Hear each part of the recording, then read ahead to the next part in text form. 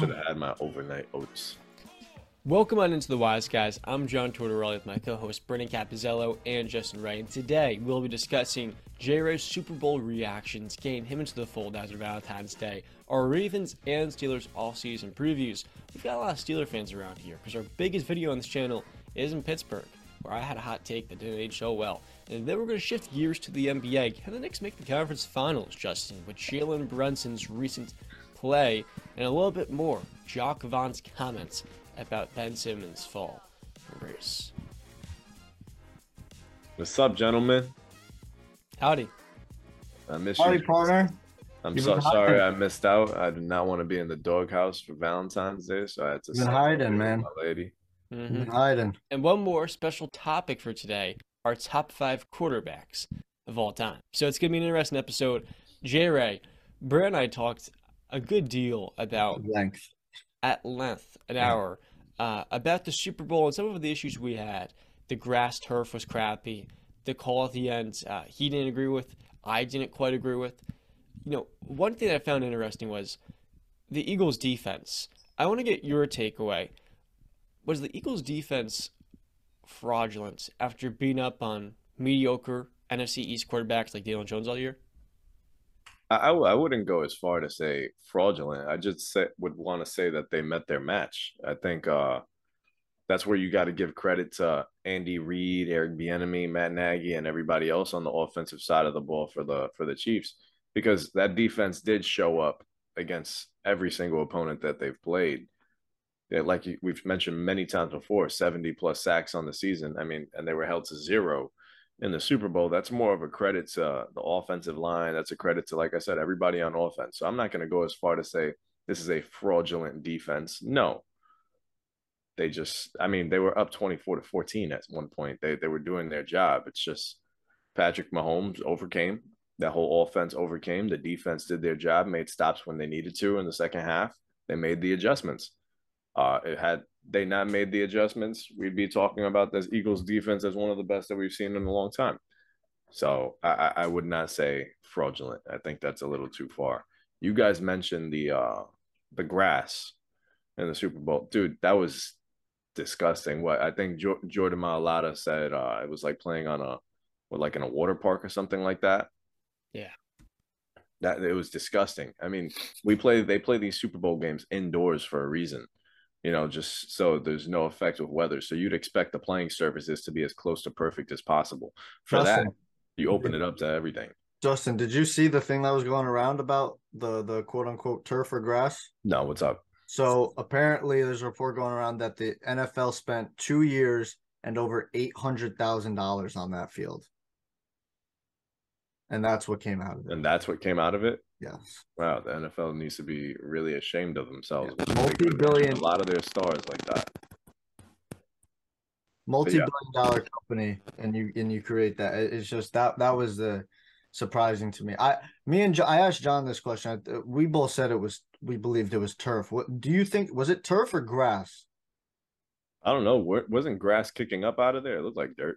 It was a grass turf. It was grass? Okay. Yep. Okay. So, Justin, I looked at a stat, and this kind of didn't shock me because we saw it all year.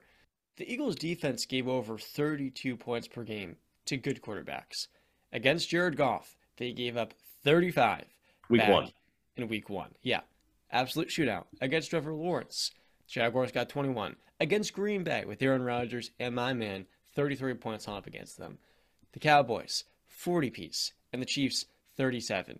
The Eagles' defense relied on that pass rush at large. And against the Chiefs, when they didn't get it, you put a lot on those cornerbacks like James Bradbury. We talked a little bit about his relationship with Juju Smith-Schuster, little Valentine's Day shoutouts.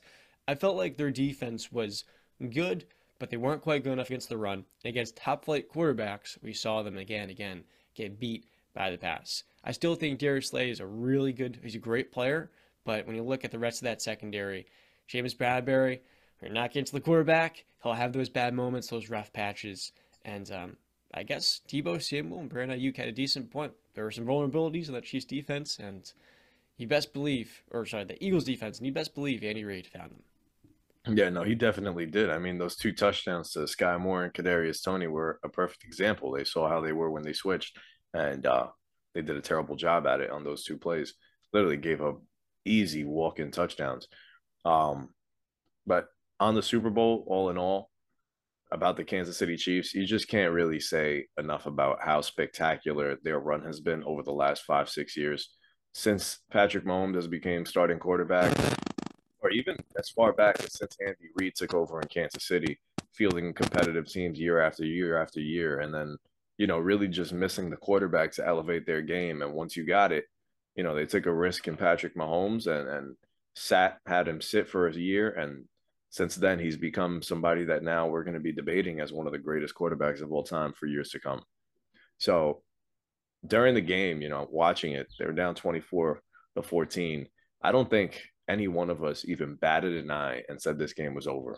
I think we've seen this Chiefs team do more than one remarkable comebacks over Patrick Mahomes' career. So not one bit did I doubt that the Chiefs were going to come back and win this game. Credits to Jalen Hurts. Jalen Hurts really put on a show. I mean, outside of the fumble, for anybody that was debating what Jalen Hurts can be and what he is, I think he shut a lot of people up on Sunday.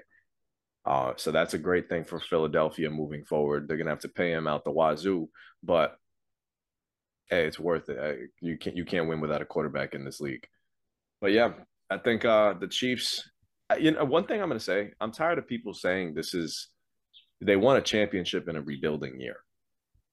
Not one person, I don't think, at least on our show, had them outside of the top 8 entering the season. No one had them missing the playoffs. No one was that dumb, right? Yeah, nobody had them outside of that top 8. And if you did, then somebody has to go get your brain checked, because not one person saw Patrick Mahomes and Andy Reid falling that far off a cliff. Yeah, we expected some regression, because when you take out arguably the most explosive wide receiver in football, you don't know how a quarterback's going to react, especially when that's all he's been playing with all his career. And he showed us exactly what he will be in week 1 of the NFL season. So it wasn't a rebuilding year, maybe a retooling year, absolutely. And now they're primed to go out and win even more next year and the years to come. I think this Chiefs team is really going to set themselves up to become one of the best dynasties we've seen in a long time. Well, I mean, not a long time. Chill out. But they're gonna dominate for a long time. Assuming yes. But we have no idea how the NFL plays. We've been fans for a while now. We've seen how, shoot all the way up one and then you come crashing down another. Not saying it's going to happen, but we just have no idea what's going to happen. But what I wanted to ask you, Justin, is because you didn't comment on it, is how you felt about the flag. In the time of the game, obviously it was a great Super Bowl, and you hate to see it be decided that way, but it is the right call. It was a flag. I mean, we could debate whether it's a flag or not, but the guy that made the hold said it was a flag, said he did it. So can't really be mad at it. It happens.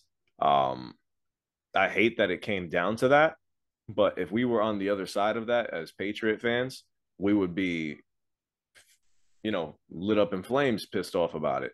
So it was the right call. Do I wish he didn't throw the flag? Because, it's that late in the game, and I hate that a game is decided on the refs' backs that late. Yeah, and probably not. Let the guys play. So, but Justin, here's what I say. Well, non-objective Patriots fans will be that way, but I think the obvious objective ones can look at it and be like now, dude, the tuck rule. I mean, that was a fumble. It was not an incomplete pass. I'm not going to sit here and freaking lie to you people. All right, like that was a fumble. All right. Even Tom Brady, who kind of is tongue in cheek with it, when he had that 30 for 30, I think it was, or with Charles Woodson, where they sat down and watched the game. Even at the end, he kind of slipped up, had a Freudian slip where he said something, and Charles caught him in it. But listen, this is what I'll say to you, Justin, and just hear me out for this point, right? Because you said it's a flag, And Bradbury, who did come out afterwards, said that he did grab him, he did tug him, and he hoped that the refs were not going to throw the flag. And me and John had a pretty lengthy discussion about this. First, you got to take into consideration how the game has been called the entire way through.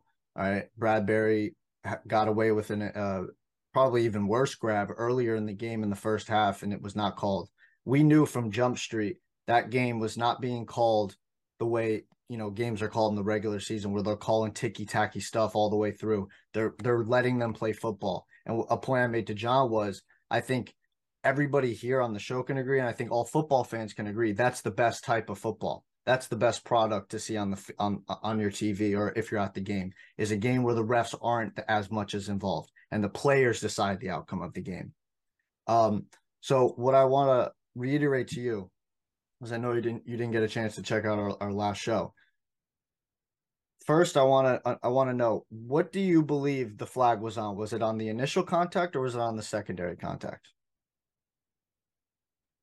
I thought it was on the hold when he was turning upfield. So the secondary contact. Okay, so if it was on the secondary contact, right, that's ticky-tacky at best, and it was not a flag. All he had was his hand on his back. So what I told the John is, and he believed the same thing you did, it was the secondary contact that the flag was thrown on. I believe that the majority of people think it was the initial contact where, Juju cuts in and then he cuts out, and you can see that Bradbury gets his hand on him. That's what I believe people believe the flag was thrown on. If that was the flag, the initial contact, the flag was thrown incredibly late. Also, John, I did actually finally see a clip of the flag being thrown. It was a kind of an overhead shot. You want to know when the flag was thrown? It came just across the screen. It was thrown when the ball hit the turf. The ball was already incomplete. That's when the flag was thrown. Yeah, so Michael Wilbon, hold on, Justin. Sorry. I got to call Michael Wilbon and Ryan Clark on national television. First Take lied to the people because they said the flag was thrown on time and the refs didn't swallow it. They didn't throw it late. You lied because I saw the flag now. I saw it, and the ball was already incomplete. So if it was the initial contact, the flag was thrown incredibly late, and I absolutely despise that in any sport. And yes, he said it was a tug, and respect to James Bradbury, but this goes back to a discussion me and John had when you weren't here, Justin, too, the episode previous, where we talked about the hip drop tackles. If you heard that report, that they're planning to have an active discussion, and me and John did not like that at all. We think that defenders are, being told to think way too much before they even make a tackle. Now they have to care about your safety while they're tackling you. And we both despise that. We think that, well, me personally, I made this point. You got to throw the defenders a freaking bone here. Just throw them a little bone. So there is contact allowed within 5 yards. And I've seen the screenshot people sent around of the actual ruling. You're not allowed to grab and you're not allowed to tackle inside of 5 yards, but you're allowed to make contact. I'm sorry, but I'll go as far as to say, if you're not like completely grabbing and making an insane tug or basically tackling the guy, I'm cool with a little hand checking and whatnot. And a little jersey grab if it's not insanely, abhorrent. All right. Because I need the defenders to be throwing a freaking bone here. I want physicality to be brought back to the game, because it is football and it's a physical sport. It's a violent sport.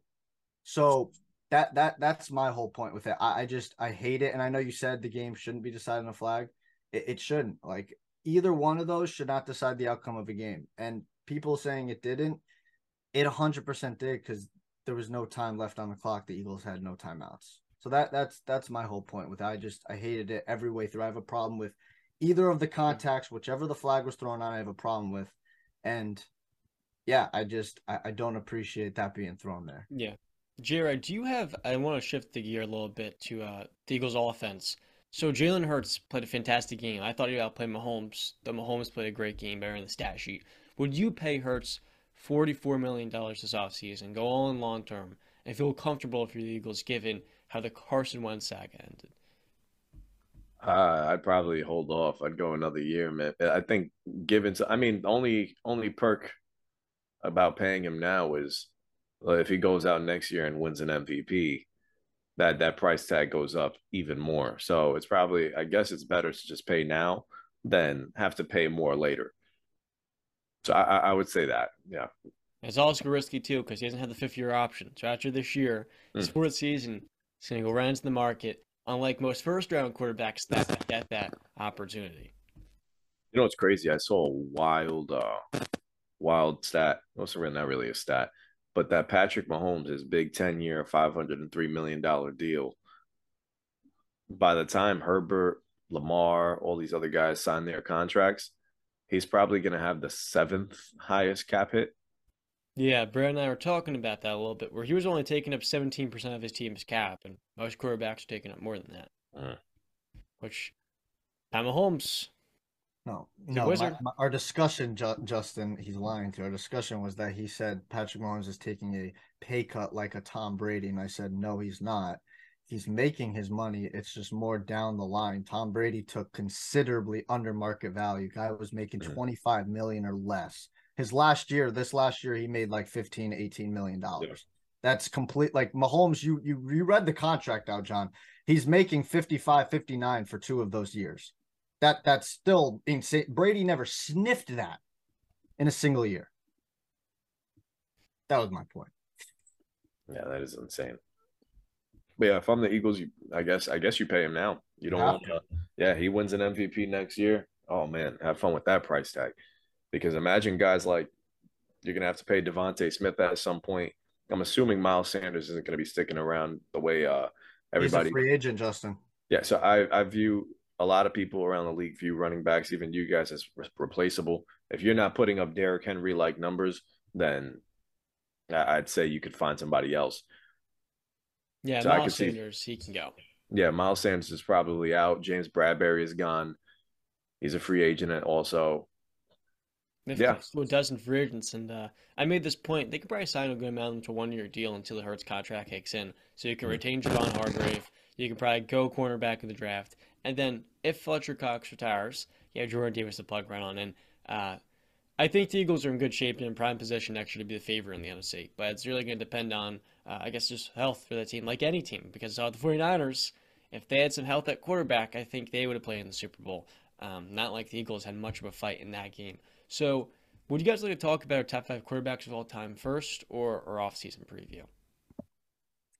Let's hit in that top five quarterbacks because Top Mahomes five was. quarterbacks of all time. Now, How top do you guys five want to do this? top five quarterbacks of all time is a weird thing because when you ask that question, I think we all expect it to be the greatest quarterbacks of all time. But when I do this, I sometimes think of the best quarterbacks I've ever saw and the best quarterbacks of all time. So, which one are we going with here? What's going to be the criteria? Okay, the criteria is as always has been, and I don't understand why people have created this alternative Football's a team criteria sport. That's like why they you. make this No, no, no, no, alternative. no, no, no, no. Because John, I'm sorry, but you again, you're a smart man. You listen. You have 2 ears. Okay, just like everybody else, and you hear how these players talk to each other. Okay, and how they pull out their instant pull out is what? What do they bring up instantly? Kiss the freaking rings. Okay. So if they're making their own argument with the rings, then I am allowed to make the argument too with the rings.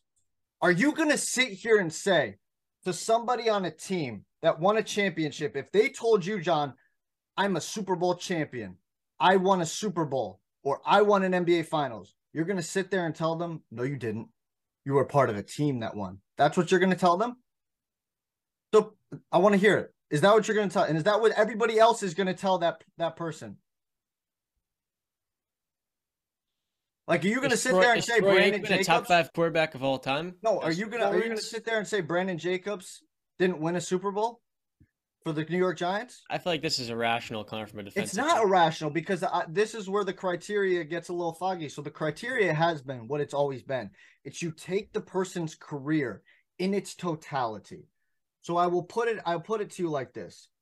Talent, you look at talent, pure talent. You look at accomplishments and accolades. You look at the stats. You look at the intangibles. You you look at the eye test. longevity, and consistency. That is how you range a player in an all-time great category. Those are the things you look at. That is the criteria. The talent thing is just who's the best quarterback. That's it.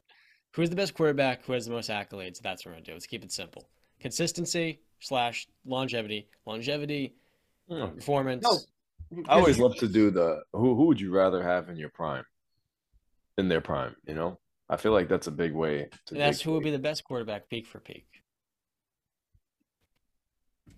Not everybody has that's the one same of criteria. that's not how it's been. I know people always like to change it. That's not how it's been.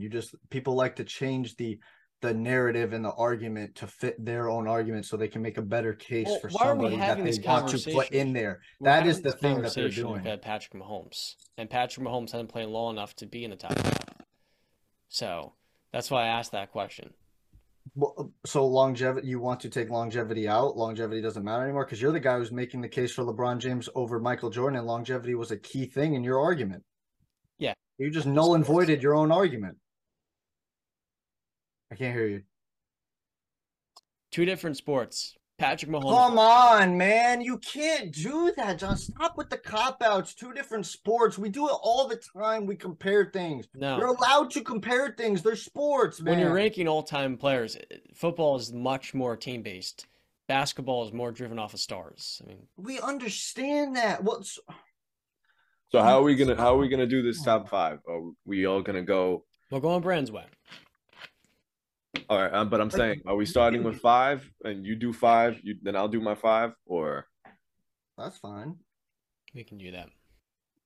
I mean, if you want to take longevity out of it to put Mahomes in there, that's fine by me. But the other things are completely plausible to look at in terms of how you rank a quarterback all time or just current day.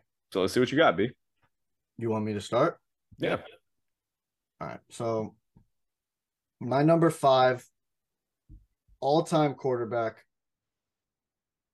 I go with Drew Brees. Greatest, well, not greatest, most accurate quarterback in terms of percentage. You let's go look at the stats.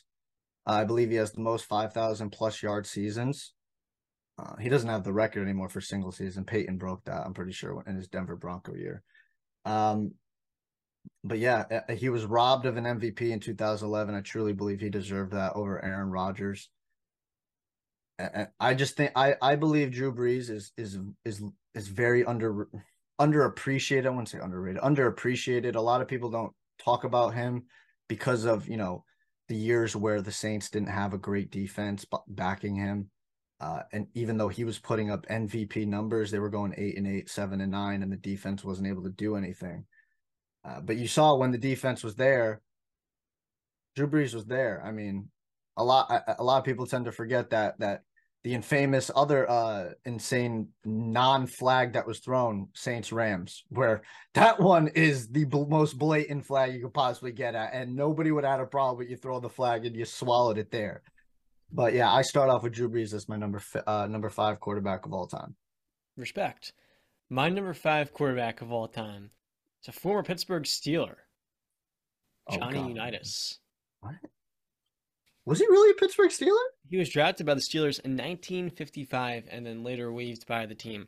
Johnny would go on to be a 10-time Pro Bowler, 5-time. Wait, John, are you pulling our chain right now? Is he really your number 5 quarterback of all time? Yes. Okay, because I wouldn't believe that if you would have told. Okay, pre-1975, pre-merger, he was the best quarterback. And a couple of different options: Otto Graham, Fran Tarkenton playing in the 70s with Terry Bradshaw. But Unitas I'm going with because he was the quintessential quarterback before the 80s, before Marino, before Elway, before Favre in the 90s. And I want to give him a shout out here. 3-time AP MVP, 1-time champ, and the best player from the 1960s. Old head here. I respect that, John. I respect that. You're wrong, but I respect it. I respect that. I just, you guys know me when it comes to old school, when it goes that far back. Justin hates old people.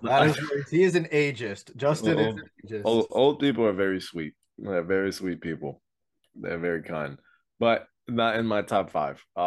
My top 5, my at least 5th, like Brandon, I did put Drew Brees on that list. I'm one of those guys where, I like to put people on my list that I've actually seen, and I've seen, Drew Brees' greatness for basically all my life. And Brandon hit it right at the nail on the head. The guy was throwing for nearly 5,000 yards in 7 and 9 seasons. Drew Brees at second all time in passing yards, I believe second all time in touchdowns as well. That's not by an accident. That's not because he was stat padding, and it's not like he was playing. I mean, besides Marquise Colston and a couple other guys that he had, until Michael Thomas and them, he didn't have any game breaking wide receiver like an Andre Johnson or Calvin Johnson at that time either. He was just putting up big time numbers with guys like Jimmy Graham, and then Jimmy Graham left, and he was still kept throwing up numbers. I think Drew Brees very much so is underrated and not talked about enough when we talk about greatest quarterbacks, because had he had a very good defense, I'd say he'd be competing in way more NFC title games. I think he's only played in 2 or 3 in his career. And the first 2 happened way back in what, '05 and 2010, '07 and 2010. So yeah, if you just gave that guy a good defense, I think we'd be talking about Drew Brees playing in a couple more Super Bowls. And we got robbed of a Drew Brees Tom Brady Super Bowl. We did. We got robbed of a couple of great matchups. Yeah, another thing on Drew Brees is the road he had to travel from Miami, where he actually, or not, sorry, Miami, San Diego, where he actually played pretty good in San Diego, and then he had the terrific, terrible injury, I should say, where some people thought he would never play again. He didn't. I don't think he passed the physical to go to Miami. That's when Nick Saban took over as the Miami Dolphins head coach, and then he went to New Orleans, and the rest is NFL history. He was able to obviously overcome that injury and, for me, become the 5th greatest quarterback of all time. But also, just you brought up a great point. Look at the weapons he had to, he created Marquise Colston. Marquise was a 6th or 7th round draft pick. Yeah. Jimmy Graham was nothing after he left Drew Brees. I mean, Aaron Rodgers couldn't get anything out of him. Russell Wilson couldn't get anything out of him. It was Drew Brees that made that guy. People were saying he's the best tight end in football when Gronk was at his peak of powers. Yeah, that's how great Drew Brees made him look. And then you got those other underrated guys that are, I'm foggy on their names. I know they had the speedsters and some other guys that play with them. Reggie Bush, I know they had the running back for a little bit, but yeah, I love Drew Brees. And I think, if the argument probably would be like, oh, he had Sean Payton. It's like, I will never discredit somebody for having a great head coach or great teammates around them. I never will do that, because I just don't think it's fair. You need a great team to have success. We all understand that. So yeah, I'll give more credit to a guy who doesn't have that around him and has great success, but I will not take away credit from somebody who does have that, especially when they're that consistent. Like, yeah, go ahead, John. Some of those other receivers you may be thinking of are Lance Moore. Oh, yeah. With Drew Brees. Yes. Kenny Stills. Yeah. Kenny Stills. There's a T in there. My apologies. I know he had 10 good for a little bit. He did at 10 to Ted. 10. Jesus. 10. And there's some years as well. Michael Thomas. We've seen since then, Thomas has gone from being top 5 receiver in the league all-time season to playing 8 games the last 3 years. Obviously, Brees is not the only reason why Thomas has fallen off. But there are a lot of different receivers where he made them a lot of money. And I respect you guys for taking Brees there. All right, so next up for me, number 4. I'm taking quoting Stephen A. Smith, the bad man himself, Aaron frickin' Rodgers, the 4th greatest quarterback. I'm so happy you said that, because I got so much shit on Instagram for saying that he's a top 5 quarterback. Yeah, it's because of how spoiled people have been they compare him to a Montana or a Brady, when you shouldn't do that. Like, 1 Super Bowl is phenomenal. Okay. It is. You did something a lot of people don't do. Okay. I mean, I don't think Dan Marino is going to be on our top 5 list. He's in my top 10, but he's not in my top 5. He never won a Super Bowl. Like, it's incredibly hard, guys. It really is. So yeah, Super Bowl champion, Super Bowl MVP, 4-time MVP in the regular season. I think that's second all time to Peyton, who has 5.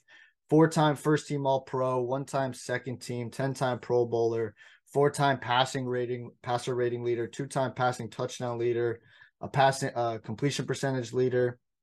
This guy is going to be booked in first ballot Hall of Famer. I mean, he's got the best touchdown interception ratio in NFL history, 475 touchdowns to 105 interceptions.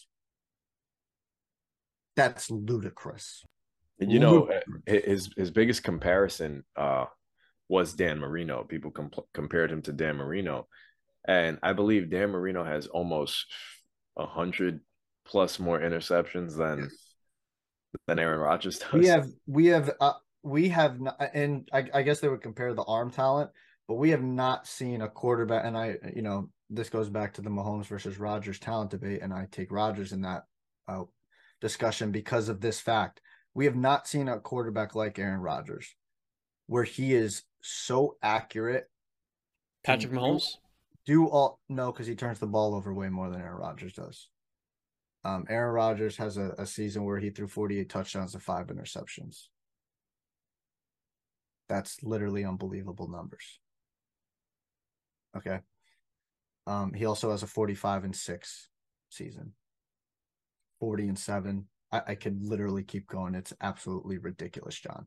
So we have not seen a guy like Aaron Rodgers. Mahomes has put up a couple of good seasons with less than 10 interceptions, but not like Rodgers. I'd say this year wasn't far off. 308 a game, 1 MVP, just 12 interceptions. And when you look at the fumbles too, because that comes into the turnover equation, he only had 1 lost fumble on the season. John, he went 11 straight years with throwing under 9 interceptions. I like the quarterback who produces and actually wins the Super Bowl too. See, he did win a Super Bowl again. See what I mean, Justin? See what he did? He did win a Super Bowl. John, I ask you, if Aaron Rodgers is playing with an Andy Reid, does he have more than 1? Yeah, without a doubt. I think head coach means a lot in this conversation. Like, again, I get your point. But is Aaron as coachable as Patrick? That's another question here. There's also, a respect thing too. I think Andy Reid walks into a room, I think he commands your respect. Wait, did you just say Aaron Rodgers is not coachable? See, again, I think you're looking at the Aaron Rodgers now and not the Aaron Rodgers that came out in college, because if you knew, Aaron Rodgers' throwing style got completely reworked and changed out of college because it was funky and bad. So he's shown that he is incredibly coachable. You're looking at the Rodgers now, who is completely sure of himself, and you're goddamn right. He has a say in how he does things because he's Aaron frickin' Rodgers, and he's shown you that he can be an MVP in this league every single year. That's how damn good. When you are that good for that damn great, you get a couple of perks. You do. So Patrick Mahomes will be afforded that very soon, if not already.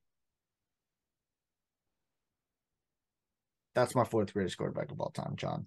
I hand it.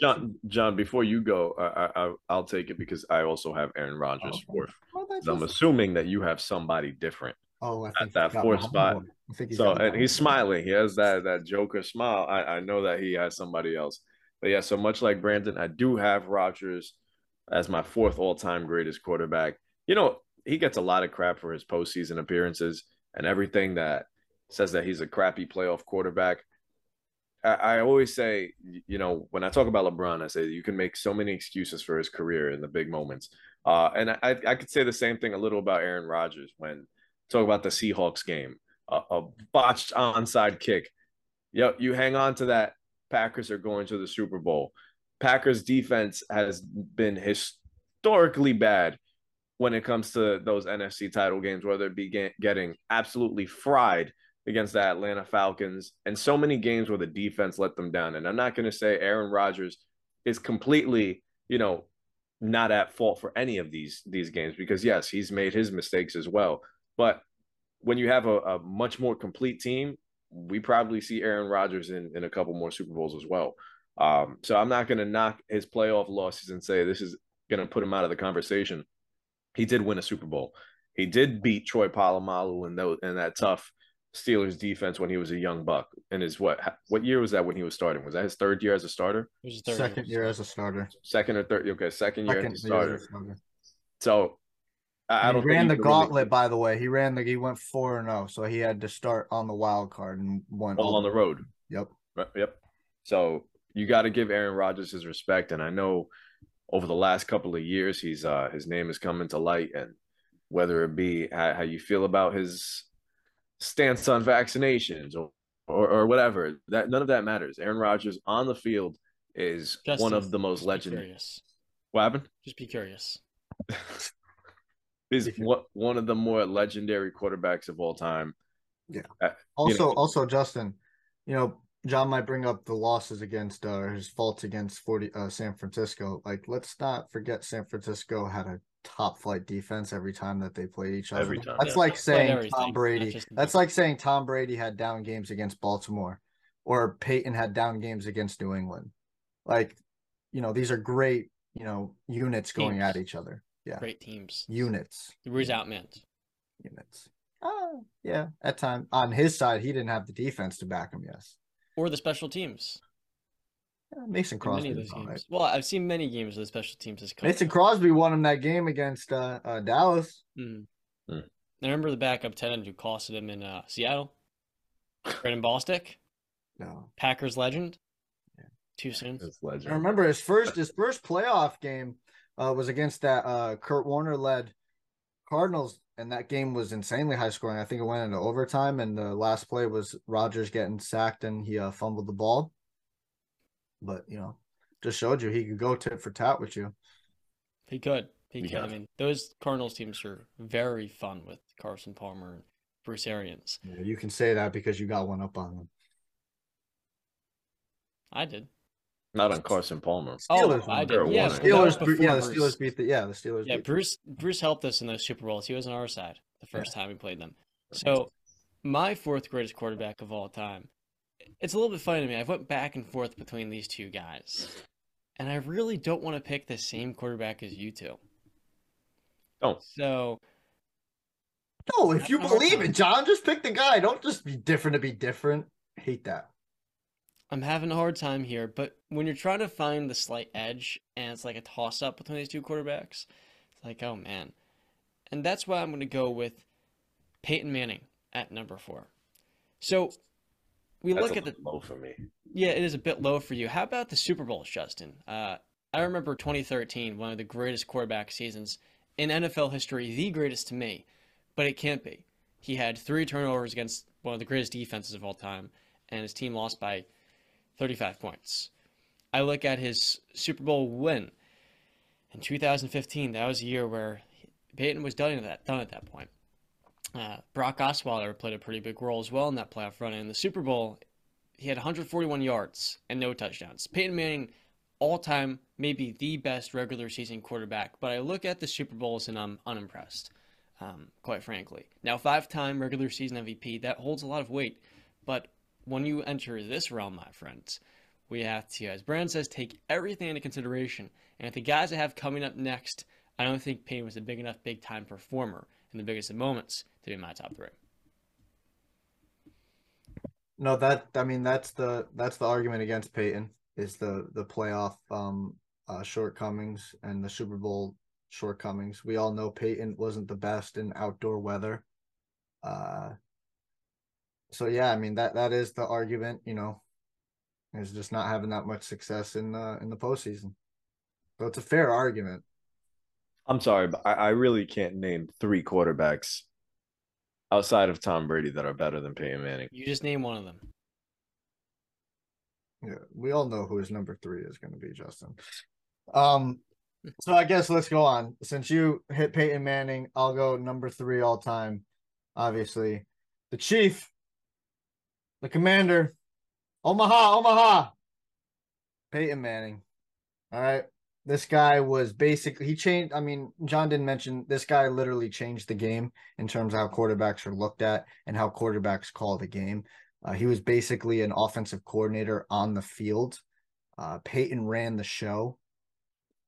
2-time Super Bowl champ, Super Bowl MVP, 5-time NFL MVP. two-time offensive player of the year, comeback player of the year, because you remember he had the bad injury. He had to do something that Drew Brees did where people thought, is this guy going to even be able to throw the football ever again? Neck surgery. Yeah. And then he came in and had 3 pretty damn great seasons until he fell off the cliff in the last one. 7-time first team All Pro, which is absolutely ridiculous. That's got to be the record. 3-time second team All Pro, 14-time Pro Bowl. I could go on and on and on. Like John said, he's arguably the greatest regular season quarterback of all time. I think it's really him, him and Aaron Rodgers and maybe Drew Brees are in that conversation. But I just can't get over Peyton because of how the game and how many current quarterbacks and how many quarterbacks that we just named looked at and studied Peyton Manning to become Peyton. I mean, Brady looked up to Peyton, admired Peyton when he was coming up because Peyton was the it kid before Brady got in there. Even though Brady was beating him, Peyton was putting up the numbers.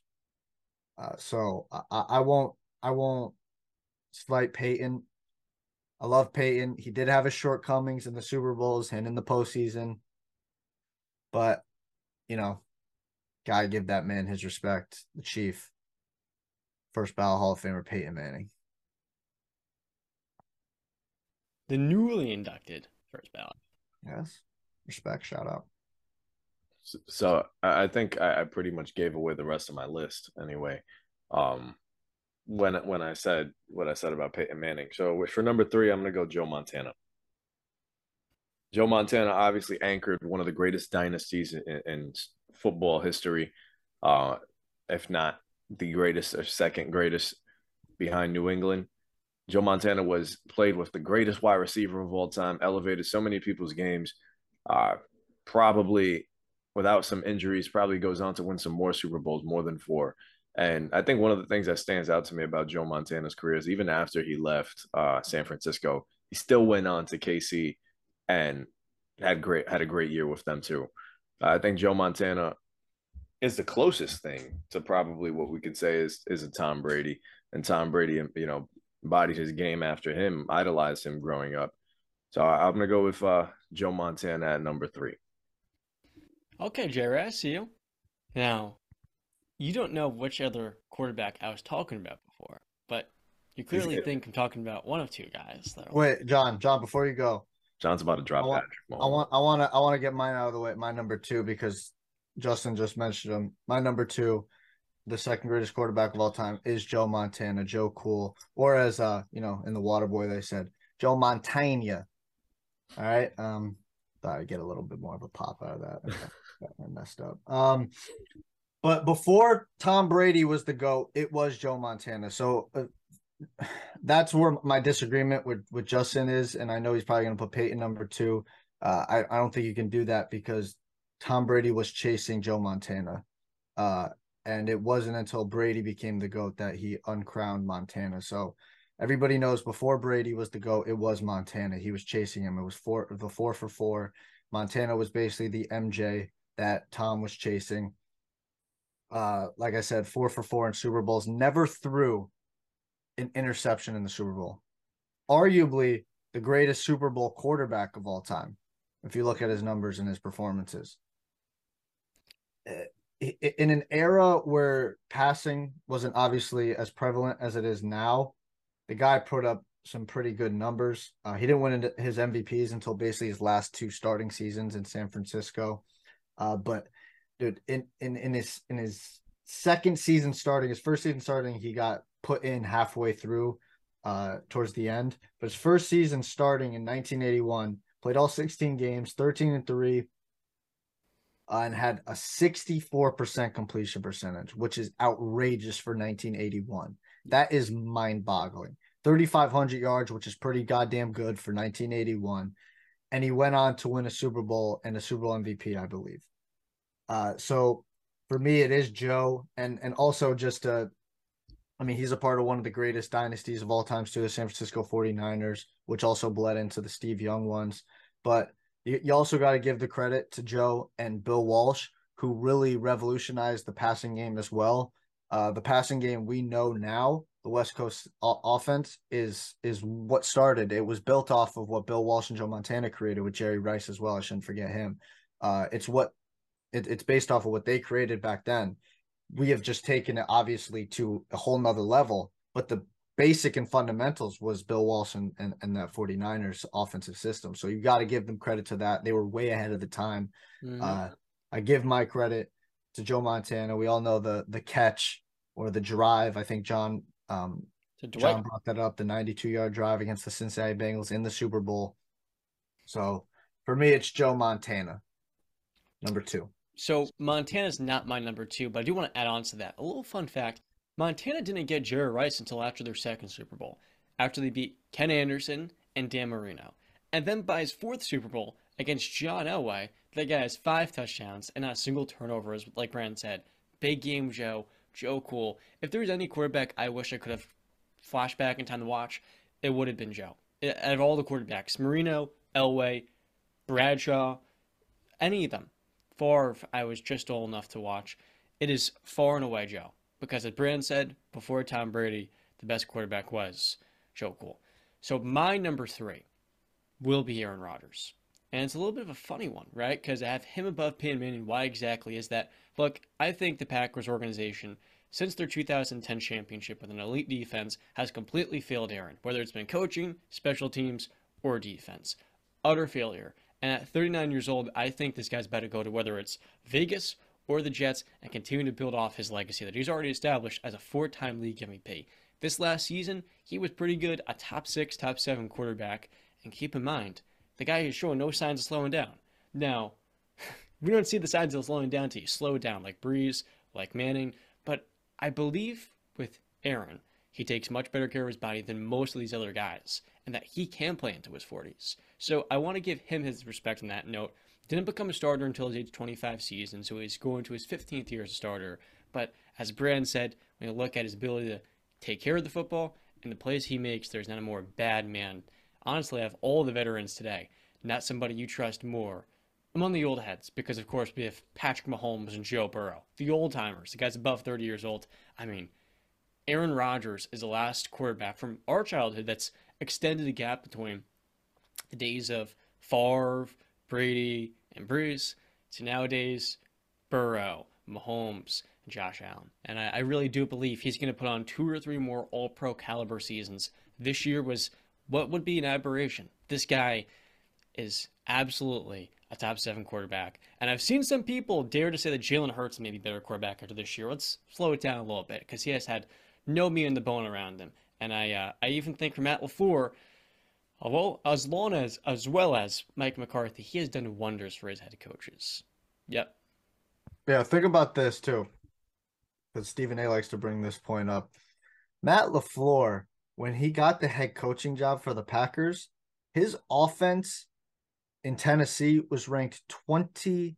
It was either 22 or 27th in the NFL. And Aaron Rodgers won 2 MVPs with that guy. Go ahead, Justin. Or number 2, right? Number 2. Number 2. Because I feel like you guys weren't too kind to him. I mean, you guys respect him, but when you look at his playoff stats, you know, that's the thing you guys want to highlight. His playoff stats, his Super Bowl numbers, all of that. Peyton Manning, the Sheriff, is my number 2. John, you said it. Greatest regular season quarterback of all time. 5-time MVP, Hall of Famer, first ballot, no debate. Probably one of, if not the smartest quarterback of all time. Guy called his own plays, and he had head coaches like John Fox, Jim Caldwell. I'm not disrespecting them, but they are not on the level of Belichick or an Andy Reid, even a Mike Tomlin or a Harbaugh. I don't see them on that level. So Peyton Manning was never playing with no Hall of Fame coach outside of Dungy. And, you know, you guys want to throw all these postseason numbers at me. Can anybody tell me what's his record in AFC championship games? Well, he's been to 4 Super Bowls, so he's got 4 wins. And he's been there 5 times. So Peyton Manning is 4-1 in the AFC championship game. Yeah. He's beaten Tom Brady 3 times in the AFC championship game. The Manning brothers have stopped Tom Brady from about 5 more Super Bowl appearances. The one thing standing in Tom Brady's way, and they knew it going into each and every year. And this is the thing. If I know for a fact both of you guys have Tom Brady number one. His lone competition, the one person that constantly was standing in his way to get into a Super Bowl, it was always going to be Peyton Manning. That was the person that he had to beat in the dance. And when he got to the AFC Championship game, as much as I love Tom Brady, against Peyton Manning had the upper hand 3 times. That says a lot. And this is, and I'm talking Peyton Manning shredded a New England defense. I think his second to last AFC title game where he threw for almost 400 yards against us. 2 touchdowns, no picks. Went on to go to the Super Bowl. They lost. Even the year that he won the Super Bowl, his final season, when he beat New England in the AFC title game, still was just a hell of a game manager. I think he didn't throw for over 200 yards. It was about 170, 160, still 2 touchdowns, no picks, no turnovers, which is unlike Peyton Manning. But in those last 2, the Carolina one? Yeah. Oh yeah, 141 yards in that Super Bowl. Yeah, and 2 touchdowns, no picks. I'm talking in the AFC title game. Oh, my fault. Yeah, okay. AFC title game. So when you guys mention all these playoff numbers, yeah, it's sure we can point to the New Orleans Super Bowl where he threw the pick 6 that, pretty much iced the game. Or we could talk about the Seattle debacle. That was probably the worst Super Bowl I've ever watched in my life. Okay. But other than that, I'm not going to use those against him in his argument as one of the greatest of all time because I honestly believe, I don't think there's really much of a debate. I think if you sit down and you watch Peyton Manning's career in its entirety, it's not much of a debate. No. If you watch his career in its entirety and you tell me outside of Tom Brady that there's a quarterback better than him, I think you're absolutely nuts. What if I told you, Jay, right? One Super Bowl, Aaron Rodgers has as many touchdowns as Peyton Manning in 4. Doesn't move no needle for me. Peyton Manning still has 2 Super Bowls and 4 appearances. Aaron Rodgers has 1 Super Bowl and 1 appearance. Yeah, but we also have to take into context, Justin. We have to take into context. No, because you know what? I feel like too many people. What happened? The second Super Bowl, they could have won with Brock Osweiler. Yeah, it was. And the first Super Bowl, like we bring up. You think they win that AFC Championship game with Brock Osweiler? Against who? What was Peyton numbers in that game? That game they got bailed out by Pittsburgh in the divisional round. The Steelers. That's my point. It was 20-18. Peyton Manning played a near perfect game managing game that you could ask for. He didn't do too much. He did just enough. You're telling me that New England wouldn't have baited Brock Osweiler into 1 turnover? We don't win that game with Brock as a quarterback? They baited Peyton into a lot of stuff too. And he did not throw a pick. No, not in that game. I'm talking in his entire career. In his entire career, sure. But I'm talking in that game, like him saying that they could have won a Super Bowl with Brock Osweiler. I don't even think they get past Tom Brady with Brock Osweiler. Granted, Osweiler did beat them earlier in that season, in the regular season in Mile High. But I really can't think of any quarterback that stacks up next to a guy like Peyton Manning. So we're looking at his AFC Championship games now. Yeah, he's a player coach. He was 53% completion percentage in that game, just against New England. Yeah. 176 yards, 2 touchdowns, no interception. His QBR was a 36. Didn't turn the ball over, right? No, he didn't, but he had a 50. He completed 17 of 32. Okay. Yeah, the guy's arm was hanging off the side of it. That's what we're saying. I know. And then you want to look at his Super Bowl numbers against Carolina, 13 of 23, 100. I'm not giving him all the credit for that Super Bowl. That's all. But he had an 8.6 QBR in the Super Bowl. The defense carried him. Sure. That's what we're saying to you. Yes, that's fine. It's the same thing but at the same time, he still needs to do his job. Did he turn the ball? No. If we're looking at Peyton Manning's entire career, we gotta look at the 41-point demolition versus Chad Pennington in 2002. If we're gonna look at his entire career, back to we have to see.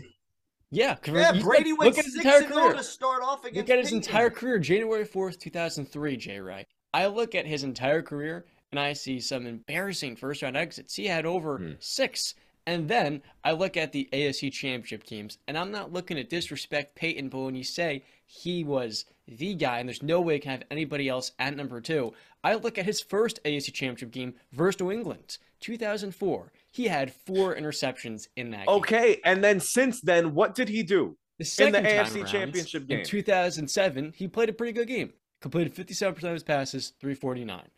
Third, he played very well against the Jets. Got into the Super Bowl in 2010. The Reggie Wayne play, the Reggie Wayne pick 6. Reggie, the legend is, ran the wrong route. I'm not going to hold that against him, but he lost against the Saints in the Super Bowl. We then moved to 2014. And that's 2007, excuse me. We then moved to 2014. And he had a 400-yard game versus the Patriots. Balled out. Got into the Super Bowl. And that Super Bowl, what happened? Yes, they got absolutely shellacked. Smacked up. And Which you was on can't everybody. tell me, Not that wasn't on just Peyton. That was everybody. yeah, no, but you can't tell me that you weren't absolutely shocked when that was going on. Oh, absolutely. Like I said, that's the worst Super Bowl I've ever watched in my life. But I'm not, like I said, you guys are throwing Aaron Rodgers there and comparing the two. Like Aaron Rodgers' playoff success is anything. That's why I have Aaron Rodgers behind Peyton. See, and you're a good man. You're a good man, Brandon. Yeah. Because but I'm not going to put Peyton number 2. Nuts. I'm not going to put Peyton number 2, Justin, because you can understand as a football fan, Brady was chasing Montana. So for that simple fact, your argument is null and void. When you know yourself as a Patriot fan, going through this, lived through it, you knew he was chasing Montana. He was not chasing Peyton. He had already passed Peyton.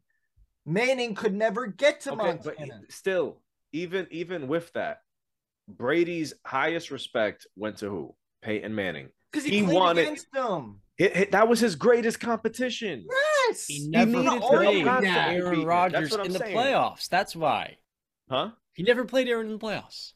He did play Aaron. He beat Aaron in the playoffs. One time. In Green Bay. In Green Bay. But again, Justin, I'm not disrespecting Peyton by putting him number 3. Okay? No. That's fine. But I think you're doing is you're forgetting where we were 7 years ago when Brady beat Atlanta. Because I guarantee if I could take a time machine and talk to that Justin, he would not have said Brady just surpassed Peyton to be the number 1 greatest quarterback of all time. You would have said he passed Joe. So how in the hell, in the last 7 years, did Peyton Manning surpass Joe Montana without even taking a single snap in the NFL? How is that possible? I think Peyton Manning surpassed Joe Montana just based on his regular season and his 2 Super Bowls. So Peyton surpassed Joe before Brady did? Peyton surpassed Joe on Super Bowl 50. Once he got that second ring. One? Yeah, that second ring. That's so what you're saying is Peyton. But see, the thing is, Brady was my greatest. Brady was my greatest before that. I never even debated that. So I'm not arguing Brady over Peyton. No, because I've asked you this. From the jump. No. From the jump. You said after Seattle. No, you didn't say that. Nope. No, we didn't even know each other then. No, I asked you this when we were on the show, not on the show, we're off air. You said it was Atlanta Super Bowl. What? That he became the GOAT.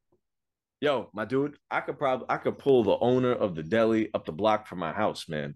I have been saying Tom Brady was the greatest of all time since I was a child. Before I even understood things. All right, you know what? Fine. I'll give you that point. Whatever. That's a mute point. Because then how is this possible? How in the hell do you have Peyton surpassing Joe with that Super Bowl performance? How is that possible? That playoff performance. It wasn't so much that about, season. It wasn't so How much do you about have Peyton surpass Joe after that season? How is that human? It wasn't the performance. 17 it was interceptions. Putting the freaking ring on the finger.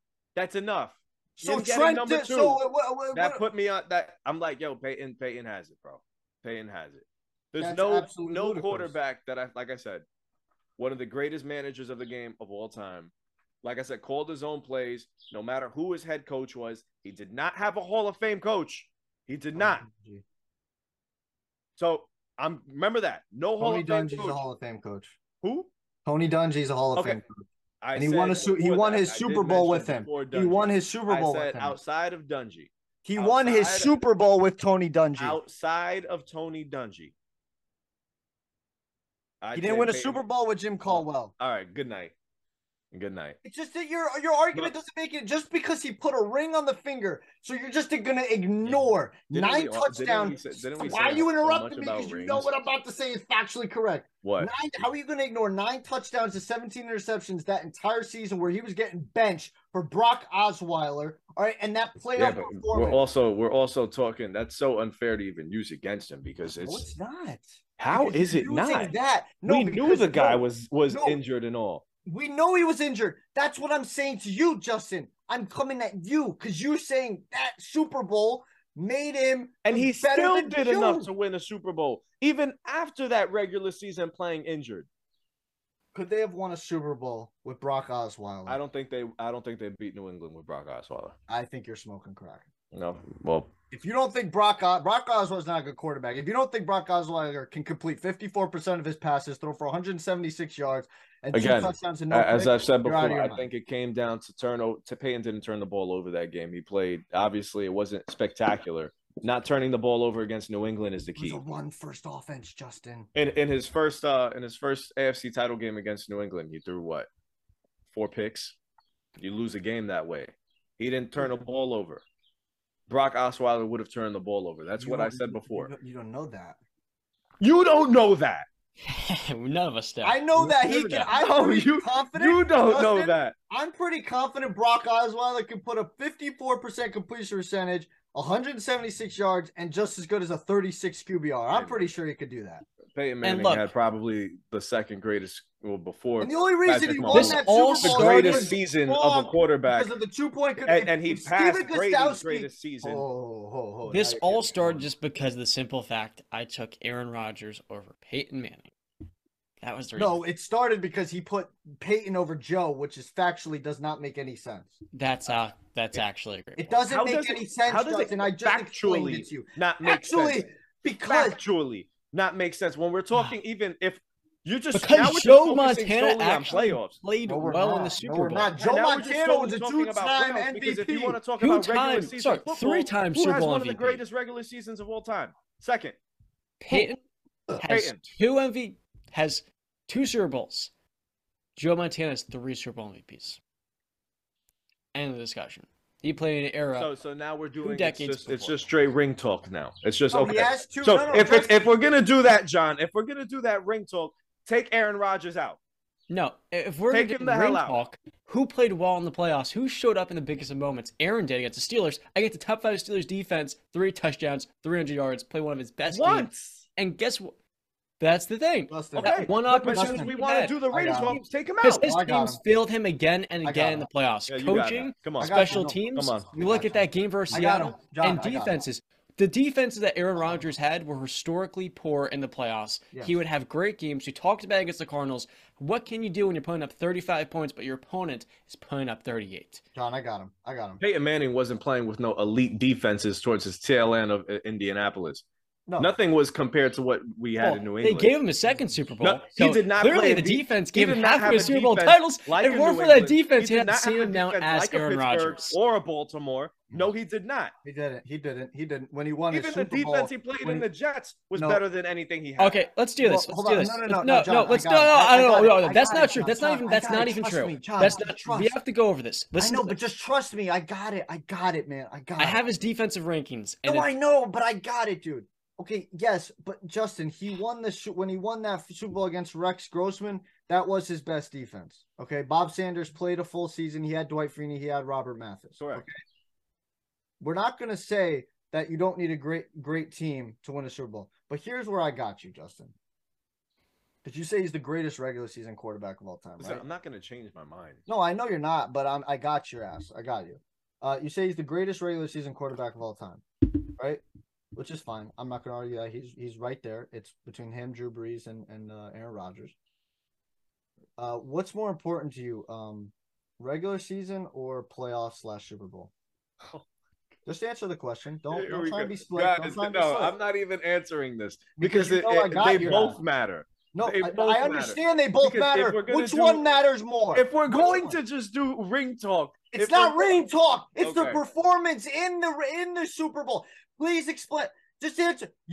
All right, you don't want to answer the question. We all know why he doesn't want to answer the question because he knows he has to say playoffs because it's the factually correct statement to make. So if that's the case, I give to you 68 completion percentage by Joe Montana, 1,142 yards, 11 touchdowns, 0 interceptions.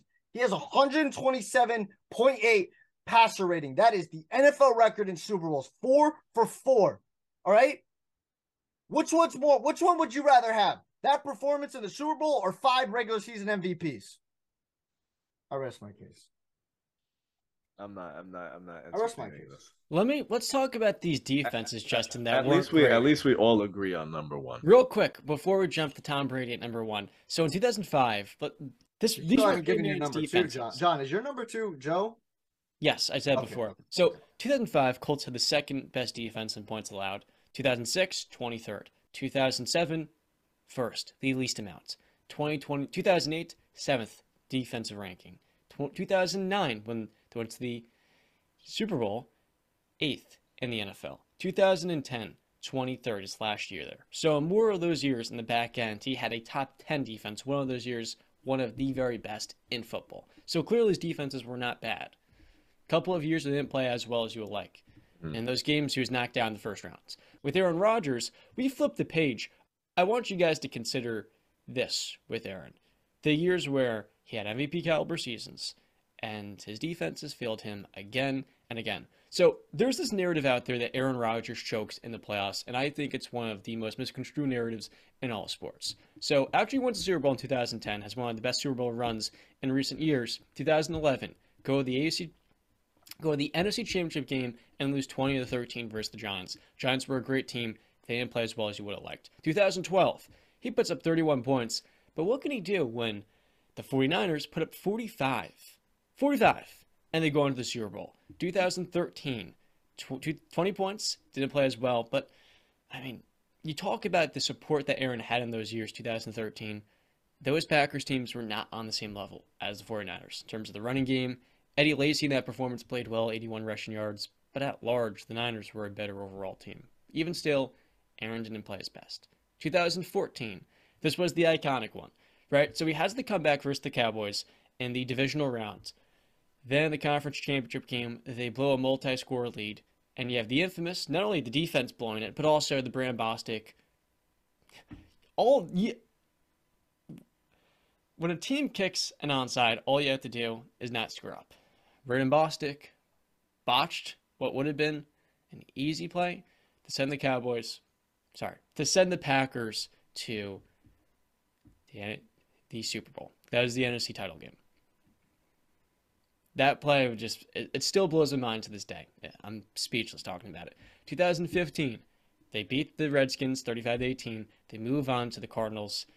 Carson Palmer and those Bruce Arians teams were better, and the Packers lost. 2016, this is where it gets a little bit interesting. Beat the Giants in the wild card. You then beat the Cowboys in the divisional round 34-31. This was the iconic play against Dak Prescott, where you go blow for blow, and Aaron Rodgers is one of the most stupid drives in NFL history, setting up a game-winning Mason Crosby field goal. Then they play the Falcons, and the conference championship, lose 21-44. Yeah, I mean, Aaron had 3 touchdowns, 300 yards in that game, and it's not really helping his case that his team had, what is this? Outside of him, 50 yards rushing. So he had half the rushing yards in that game. 2017, missed the playoffs. 2018, missed again. These were the injury-riddled years, the last years with McCarthy. Move on to 2019. And that was the year where he lost to the 49ers, again, for a third time in the conference championship game.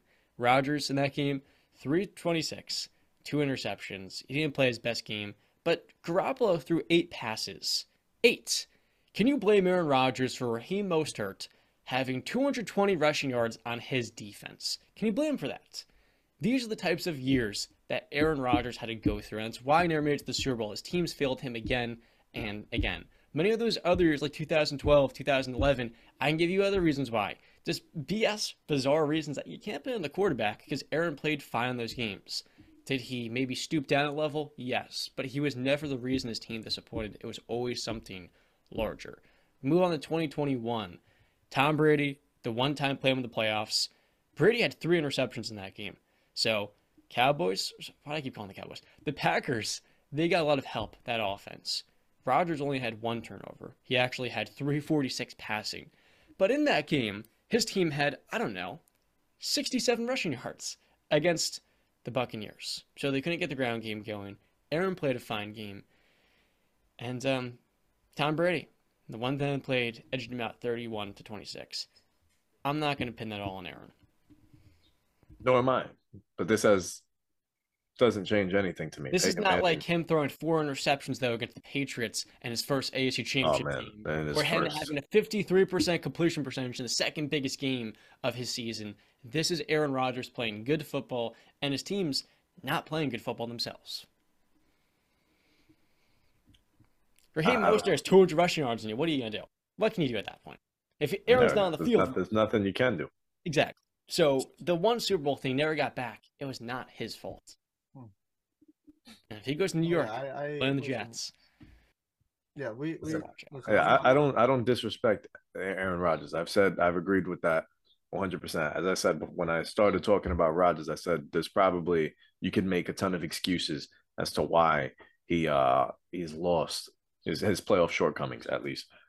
So I'm not going to argue that. I stand by what I stand by, man. And we should have a buddy of mine on to talk about Peyton Manning. I'd say a Peyton Manning stan. That's all right. You guys are wrong. It's fine. And by the way, Joe Montana's my number 2. How many quarterbacks can say they beat John Elway, an MVP, and Ken Anderson, and Dan Marino? Pretty good competition. And those Dallas Cowboys. Joe Montana. So on to number 1, which we all agree is the GOAT, Thomas Edward Patrick Brady Jr. And do we even really need to lament on what he's done? We all know it. Mm-hmm. Number 1. We don't want to be here all day, so we won't. Yeah, we give respect where respect is due. It's not even a debate at this point. A goddamn handsome man, too, at that. Should have that. Glad you got that in. It's going to be very weird watching football this year without him.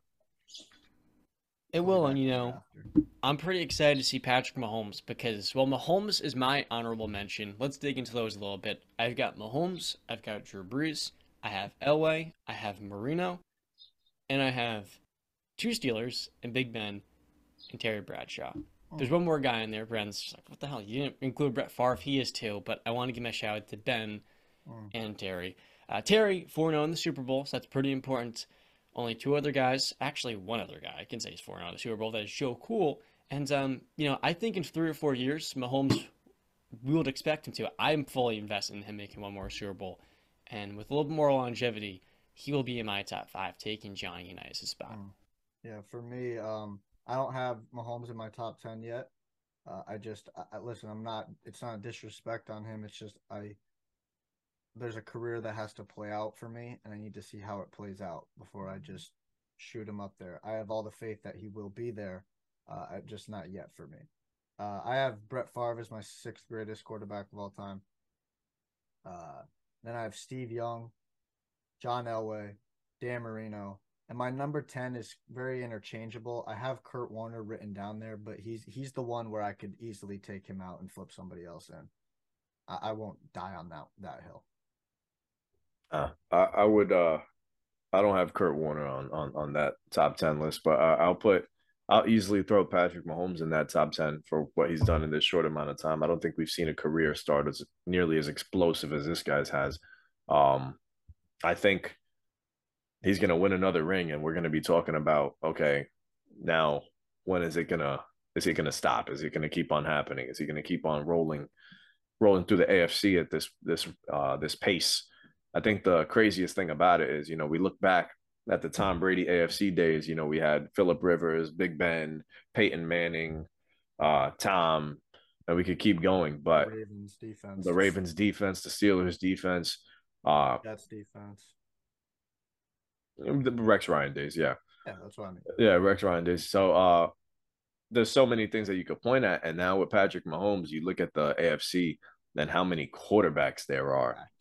it's absolutely stacked as opposed to the NFC where we're probably looking at an NFC where Dak Prescott might be the best quarterback in the NFC going into the new season.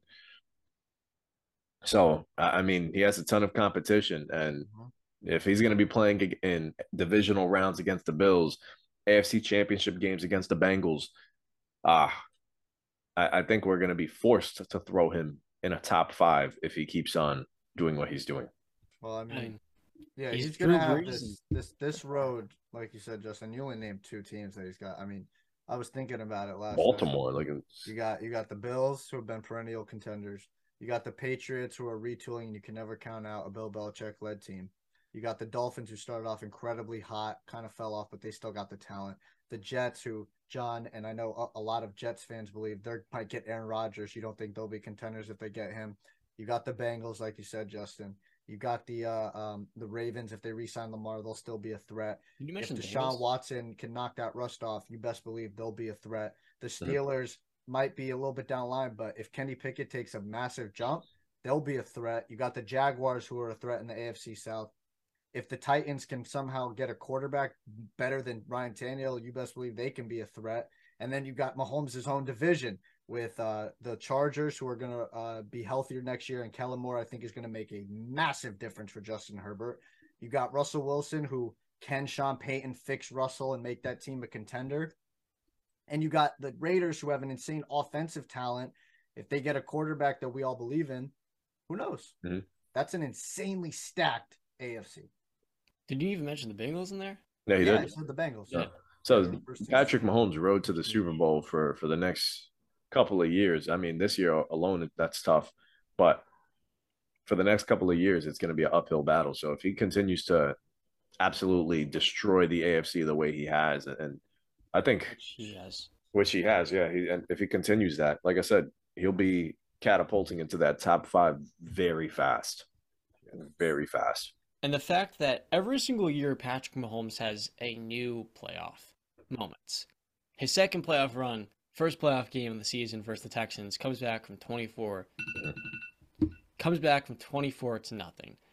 In the Super Bowl the following season, this man is down by 10 points or 9 points and comes back in the fourth quarter to get a W. A year later, 13 seconds, the guy leads a game-winning drive in 2 plays.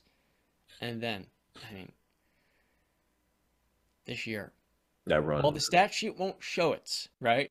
Him playing on one leg, that was one of the more impressive performances I've seen. And Jalen Hurts played a phenomenal game. That was one of the most cool duels because while the numbers didn't stack up, we knew Mahomes was making the right plays. And the second half, he and Andy Reid, outside of Brady and Belichick, there's not a coach quarterback duo I trust more. And the big time plays, getting out the pocket, scrambling one leg, the guy is a special type of leader. Yeah. Why'd you shrug right there? Did I say something crazy? Well, I mean, I just Bill Walsh and Joe Montana. No, I might be taking Mahomes and Andy Reid. Yeah. He doesn't need all the extra stuff. He just has Andy. What's extra stuff? What extra stuff? He doesn't need Tyreek Hill. You're acting like Travis Kelce is some bum. Best tight end in football, dude. He's starting to be talked about as one of the greatest tight ends of all time. Mm-hmm. He's only second to Jerry Rice in playoff touchdowns. He'll act like Mahomes has scrubs out there he's playing with. This isn't the Brady offense for the first 3 Super Bowls. All right. Deion Branch was the best receiver for the last 2. I knew you were tying Tom Brady reference in there. So I don't know if you have enough time. Do you guys want to talk about the NBA still at the end of the show? Yeah, we can talk about it real quick. Okay, so moving over to our off-season preview first. Big time news came out yesterday that the new Ravens offensive coordinator will be Todd Monken, who is leaving Georgia. He is one of the typical passing game coordinators. He's a pass-heavy coordinator, and you look at the years for Greg Roman, those are offenses, whether from Buffalo and his time as an assistant in the pass, were run-heavy. So a total 180 here by the Ravens, and this offseason, they are 7th in cap space of $41 million, but Lamar is going to be worth $41 million for the next 4 to 6 seasons. So the biggest question, the looming question with this team is number one, do you get the deal done off Lamar Jackson? And then with really no cap space at all left over, what's going to happen here to guys like Marcus Peters and Justin Houston, who are pretty key free agents in 2023? I think this is a huge offseason for the Ravens.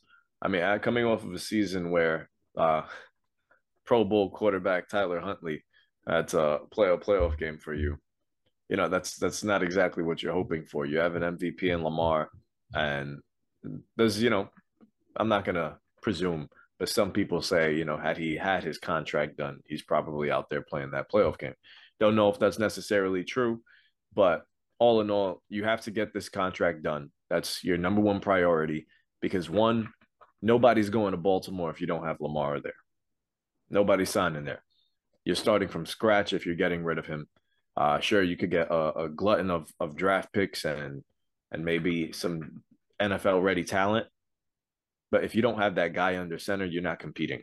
So first and foremost, you have to sign Lamar Jackson. Second, you have to find some way somehow to elevate that offense. I always believe the Baltimore defense is going to be there. For some reason, as long as Harbaugh's there, I believe that they'll have a defense that can contend and compete. If you cannot get Lamar Jackson a receiver, then I understand some receivers may be hesitant to go there because of that run-heavy style offense. But if you get somebody that can buy into that, if you get somebody that, like, if you draft a guy like Zay Flowers, if you make a trade for a DeAndre Hopkins, that can instantly elevate your offense. And then on top of that, with Duvernay and Rashad Bateman, right there, now you have an elite receiving core immediately. You have to get some offensive talent to surround Lamar Jackson. No more with just Hollywood Brown and the rest of the crew. No more just, your running back being the best player on the offense. No, you got to get some weapons there on the outside. Honestly, I think who's his best receiver that he's ever had outside of Hollywood? Is it Well, outside Crabtree? of Mark Andrews, tight end, Outside of Andrews, is it Crabtree in his rookie year when he came in? him or Hollywood a year ago. Hollywood a year ago, 1,000+ yards, 140 catches or targets, 100 some odd, 110 receptions. No, outside of Hollywood, outside of Andrews, you can't. Yeah, I mean, There is. they're pulling teeth here. It would probably be Crabtree. It's the only other guy. Yeah. Willie Snead. For me personally, this is how I would look at it. And I'm going to look at it as the Ravens organization, because this is just how I've been thinking about it. If I was a Ravens organization, I'd be doing kind of exactly what they're doing, which is, Lamar, you're going to accept the deal that I'm offering you because I'm not going to go any higher, because I think that their worries are very valid. Their worries are, injuries. How long can he be sustained even for a single season? He's shown that he gets hurt towards the later end of the season. And can he be a consistent thrower of the football at the highest level? Those are valid concerns.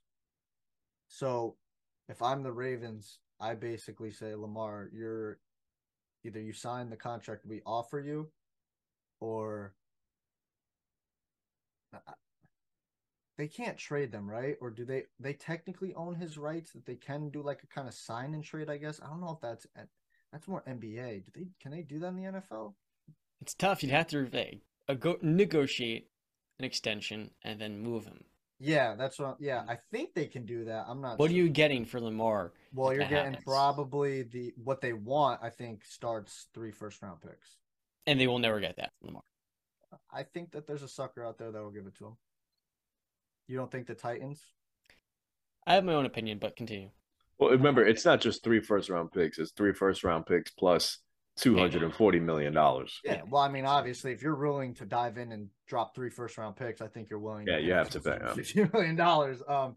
So yeah, I that's where I stand on that. If I'm the Ravens, and you know what? If I can negotiate that trade, and let's say I only get 2 first-round picks and maybe a pretty good player or something, maybe a third or whatever, I'll take that. I'll take it because I do believe that there is a ceiling with Lamar, and I don't think that you can win a Super Bowl with him unless you surround Lamar, Me and John had this conversation last episode. Unless you surround Lamar with the type of talent Jalen got this year, you're not winning the Super Bowl with that kind of quarterback. And guess what? There's no way you can surround that Lamar Jackson with that talent if you're paying him $240 million plus. This is it. It's just not possible. So that's where I stand on it. I'm not fully guaranteeing Lamar. Yeah. For the last three, and let me repeat that. I am not fully guaranteeing Lamar a contract because the last 2 years, the guy's been hurt in December. If Lamar needs everything to win, a great offensive line, good receivers, and a good enough defense, and he's making $220 million, he can't get all of that. So you pick your poison here. You, A, look to get a quarterback that, hey, look, yeah, new offensive coordinator, new system, will be cheap enough on a rookie contract to give him what that guy will need, or you pay Lamar and deal with the reality you are guaranteeing a top 5, top 3 contract, the biggest contract in football to an average thrower of the football that can't stay healthy and has one playoff win. And that probably won't change if he's making more money than this rookie contract. I think the Ravens have handled this well. I mean, Roquan Smith was fantastic for them in the season. Now, do I agree fully with paying the best linebacker $100 million? That's the eye of the beholder. But I do know with Lamar Jackson, what has he really given you outside that MVP season where he had everything? And it's not a shot at a former MVP. It's acknowledging we've probably seen the best years of Lamar in his age 26 season.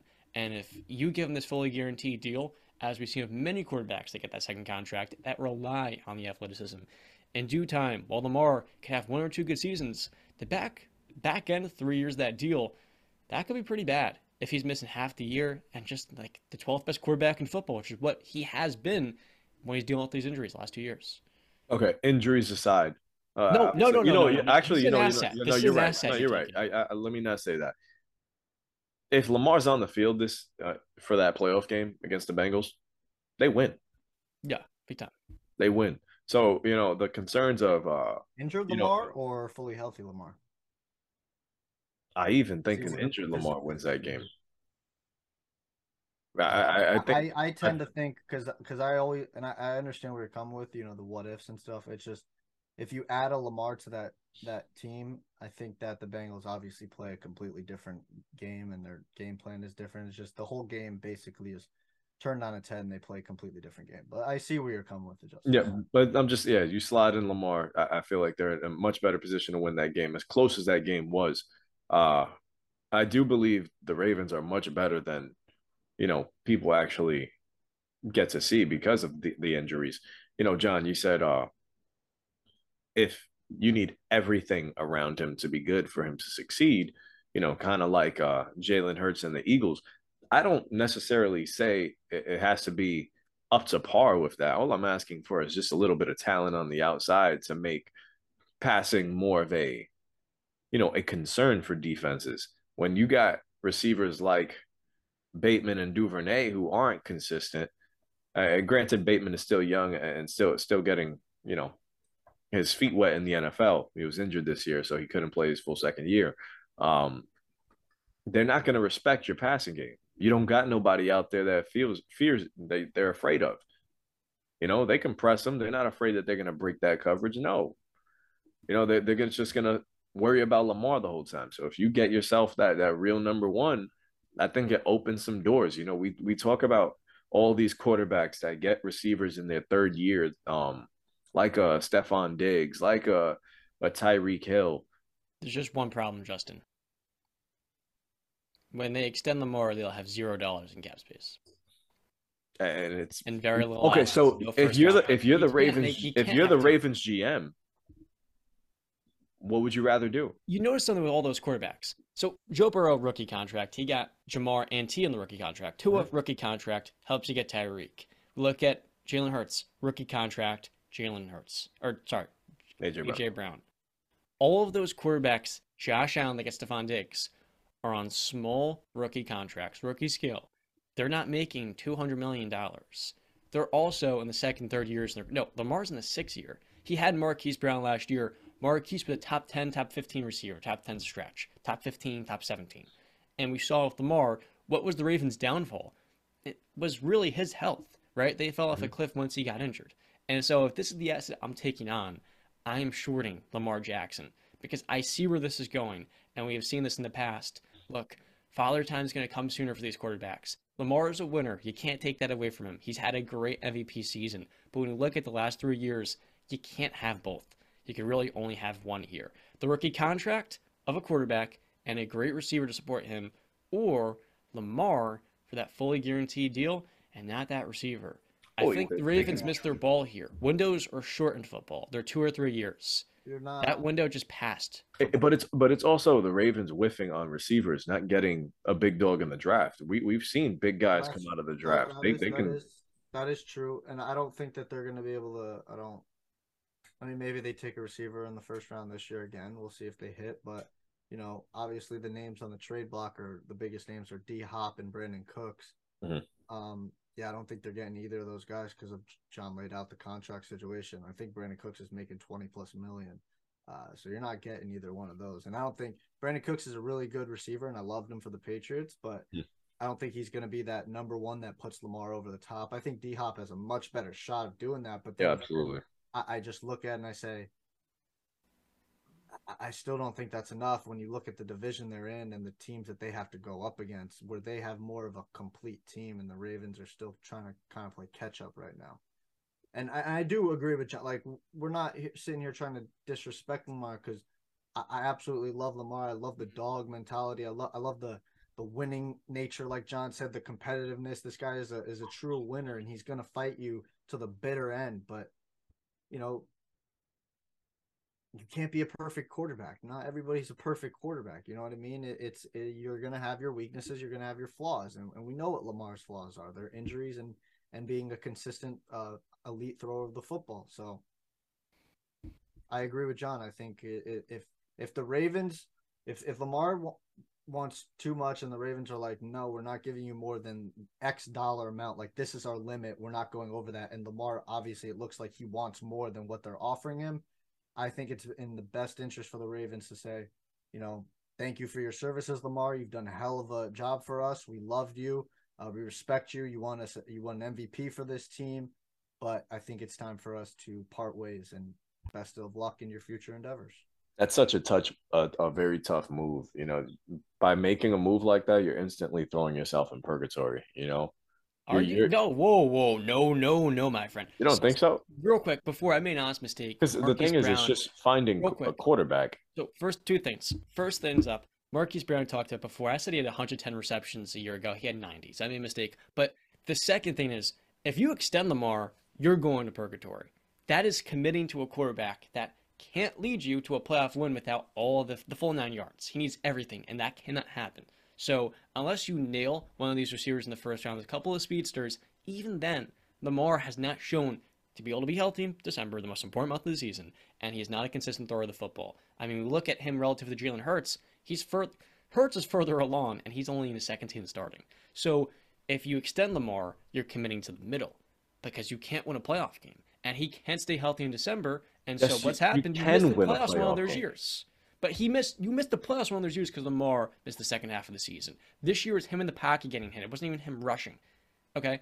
And if you go and take a step back and you move on from Lamar, now you have a young rookie quarterback that maybe doesn't hit, but at least you're not committing that $40 million, because once you do, you are investing fully in that quarterback. And we see, like I said before, this asset is depreciating. Because that's what he is. I'm not trying to say that to be disrespectful, but when you make this type of contract, you're not going to want to pay him for what he did. It has to be at large what he's going to bring to you. So it's a tough decision to make, yes, because hitting a quarterback is very tough. Well, that's why I say you'll be stuck in purgatory, quite like how your Steelers have been in the middle of the pack for the longest now, because you haven't had a guy to elevate you under center. You're telling me if the Steelers didn't have a Lamar Jackson? Realistically, had a tough time because you're paying Ben $40 million, and that cap hit sunk into the rest of the roster while Ben was average. Now we have Kenny Pickett. We could be a riser into the playoffs with 10, 11 wins because Kenny's making nothing, and he's also a young quarterback that brings that oomph. So you see the difference here? I hear you. I just really don't think that, like I said, it doesn't need to be a perfect scenario for Lamar to win a playoff game. I just think you need to do a little bit more. And this guy's got 55% completion percentage in the playoffs. He's got to get better as a passer. He does have to get better, and I think he'd be the first person to say that. We're not talking to the wall here. He'd be the first person to say that. It's just if you let go of a Lamar Jackson and you're gonna trade him, if you're not making a power play for one of the big quarterbacks going into the draft now, Well, now then that they have Todd Monken in here, I don't even know if they go with an Anthony Richardson. I think they would maybe hold off because there's no quarterback in this draft I'll look at for them. mhm. So that'd be a good fit. So you're not trading up for Will Levis. I don't even think he's gonna be that good of a prospect. So Yeah, obviously you're looking to probably get yourself a bridge quarterback for maybe next year or the year after. Mhm. But you can get a pretty damn good haul for Lamar. I mean, like, the Giants are out there. I just saw a freaking report that popped up that said the expectations is Daniel Jones might get $35 million a year. You don't think that the Nuts. Giants would inquire about trading for Lamar and pay him that even a little more money and get Lamar instead of paying Daniel that much? I think they would. Again, I think the Titans would consider it. And you could do a swap where you include Ryan Tannehill in that trade, and the Ravens get their bridge quarterback. And then I'm not saying he's not taking them over that, but you get your bridge quarterback who can do a fine game managing role until you find your other quarterback. That's that really sits what it is. behind Tannehill for a year. Yeah. And Jay That's all Ray, I'm saying. I'm gonna ask you too, Breesy, both of you guys. If you could offer the first round pick for Lamar, let's say the Giants offer their first round pick, would you make that and say yes this all season? For one first round pick? One? Yeah, one first No, round pick. No, not no. a slight hell no. Bare minimum, I'll go two firsts, maybe a second or a third and a player, but I'm not doing one first round pick for Lamar. Get out of here. Do you see what Deshaun Watson went for? That's a great point, but Deshaun Watson's kind of like the Rudy Gobert trade, where we just ignore everything the Browns and the Timberwolves do, and we look at the rest of the league and we say that's the Yes. market. I mean, also Rodgers, if he facilitates a trade, that'll also impact the trade market too. You are right. I mean, Lamar, you'd think should get two firsts, but if the Ravens aren't going to extend him because of all these concerns, which are huge, it's not throwing the football, it is health, it is long-term durability. That's three big X factors. I mean, in the playoffs, he has one playoff win. Let's repeat that. So you would Not a trade you quarterback. would I trade want to Lamar guarantee for 220. just Yes, I would one pick? easily trade Lamar for One one pick? pick. If that were, I would try to get two. Obviously, I'd try to get three. Three. If I can't get two first rounders and I have a deal on the table, 20th overall pick for Lamar Jackson, I would heavily consider it. Heavily. Now, it depends on what the Ravens want to do here at Todd Monken because they add him into the equation. We don't necessarily know what their plans are ahead of the NFL draft, but that'll be interesting. Grass isn't always greener on the other side. Well, That's it's my not green warning right now with Lamar. It's not. to the Ravens. Dude, it's been pretty green. They've been Yeah, winning the last two football years it's games. been Yeah, green, huh? he's gotten hurt. The last Okay, time I played my Steelers, I was there 18 months ago. So clearly he hasn't been things too available. like things happen. It's football. You play an aggressive sport. If he comes out healthy next year and he plays a full season, you're telling me the Ravens aren't going into the playoffs? You're telling me he's playing a If full if, if 17 he's game season healthy, John, next year? if No, he's no, no, no, healthy, no, no. John, That's he has the a whole whole playoff point game. here. This is not Anthony Davis BS. Will he be healthy next December after playing 13 games? What do you think? I'm We'll gonna come say back yeah. to this conversation in 12 months. So yeah, you know what? Let's do it because I would put my money on it right now. Right now, He's never played a full season, Justin. he will lead the Ravens to the playoffs and they'll win a playoff game. You better hope if they're going to extend him, he can lead him to the playoffs, right? He needs to get extended first. But if he's in a Ravens uniform next year, they'll be fine. Until Because December comes around? they should have Because, I should mean, have won he's that great in division. September and October, but when it comes to actually going somewhere, bringing the Ravens someplace in 5 years, we have one playoff win. What's your best fit for Lamar outside of Baltimore? If he's going anywhere, Tennessee's interesting, but Atlanta. No. they have a real good offensive line. That's what I'm looking for. I'm looking for one of the best O-lines that can keep him protected with high-level weapons. Atlanta's going to run too much into the ground. I like Titans. I like the Giants. I'm only picking them because they have two elite running backs, and that would just be a deadly duo with Lamar. I think the Jets, their defense is elite. They have a superstar Raiders? wide receiver. Hopefully, Mekhi Becton will be healthy. Raiders. So, Jets are Raiders would cap their cap hit would be insane if they have to pay Lamar. Yeah. So, outside of that, for the Ravens, is there anything else we can hit on? Marcus Peters, that's a pretty important, notable unrestricted free agent. So Overrated. his market value is right around $9 million per season for 2 years. And Justin Houston, this is per spot rack, give or take 5. He had a very good season. This Ravens defense is special, and I feel like that's why I was frustrated with Lamar this year. Not at him per se, but disappointed I'm like, he's injured again? Because this defense was top 5 in the league since Roquan came in. I mean, Patrick Queen got much better. And when you talk about they've had in the secondary, their defensive coordinator did a great job this year in his first time with the team. And I feel like the only thing that's held this team back is injuries. Not just for Lamar, but for Ronnie Stanley at left tackle. That's definitely played a role in Lamar having more of these injuries. The offensive line has not been where it was in 2019. You look at the running backs. J.K. Dobbins coming off the torn ACL. I think he'll be closer back to that rookie version of himself in 2023. No. That was a mouthful right there. I'm sorry. I know this video was so much about Lamar. That's the only question it feels like with the Ravens right now. But this is a really good football team. What is crazy, John, though, is that, if you really are honest and look at it, Lamar the last 2 seasons does not deserve $200+ million. His only argument is what he did in his second season and his third season. Mm-hmm. That's really it. And those were phenomenal teams. 4 years ago, though. At this point, 4 years ago, like your last 2 seasons, it's called you got to update your resume on a weekly basis and a yearly base. Like the last 2 seasons of, dude, last year you threw 16 touchdowns and 13 interceptions. Mm-hmm. No, we have to take into account the rushing, but even still, that's going to play into his rushing was down too, though. Yeah, because he didn't play the games. He missed 5 games 5 last year and 5 this year. He missed. And guess believe what? me, I love Lamar too. I enjoy watching Lamar play, and I think he's a winner. But he's also a player that I'm not good. I'm not paying the money. I don't want to give him 220. That's my money. I'm not been into that. I've seen this in the past before. So, with all that being said, the Ravens this year, I think our expectations were tempered, and they're right around that mark. Go to the first round, give the Bengals a fight, come up short because Lamar is not in the game. So, the Pittsburgh Steelers were a team coming this season that I said, I wish I could roll the clip. I wish I could roll the clip. You know what? I probably will. They're easily a playoff team. Now, when we first started this podcast, I didn't know what I was doing. So a lot of people in comments were like, is this how this moron talks? Like, he's talking like some fucking idiot. So since then, I've gotten a little bit better at this podcasting thing. We have a good amount of Steeler fans around here that a lot of them were talking trash to you guys in the comment section. I don't know if I want to read off the comments to you guys to run a little victory lap per se, but I do know we have to talk about the Steelers offseason preview. Take a deep dive, not a deep dive, but a deep look into their offseason and how things went for them in 2021. Do you guys care to read the comments on that video? The top 2?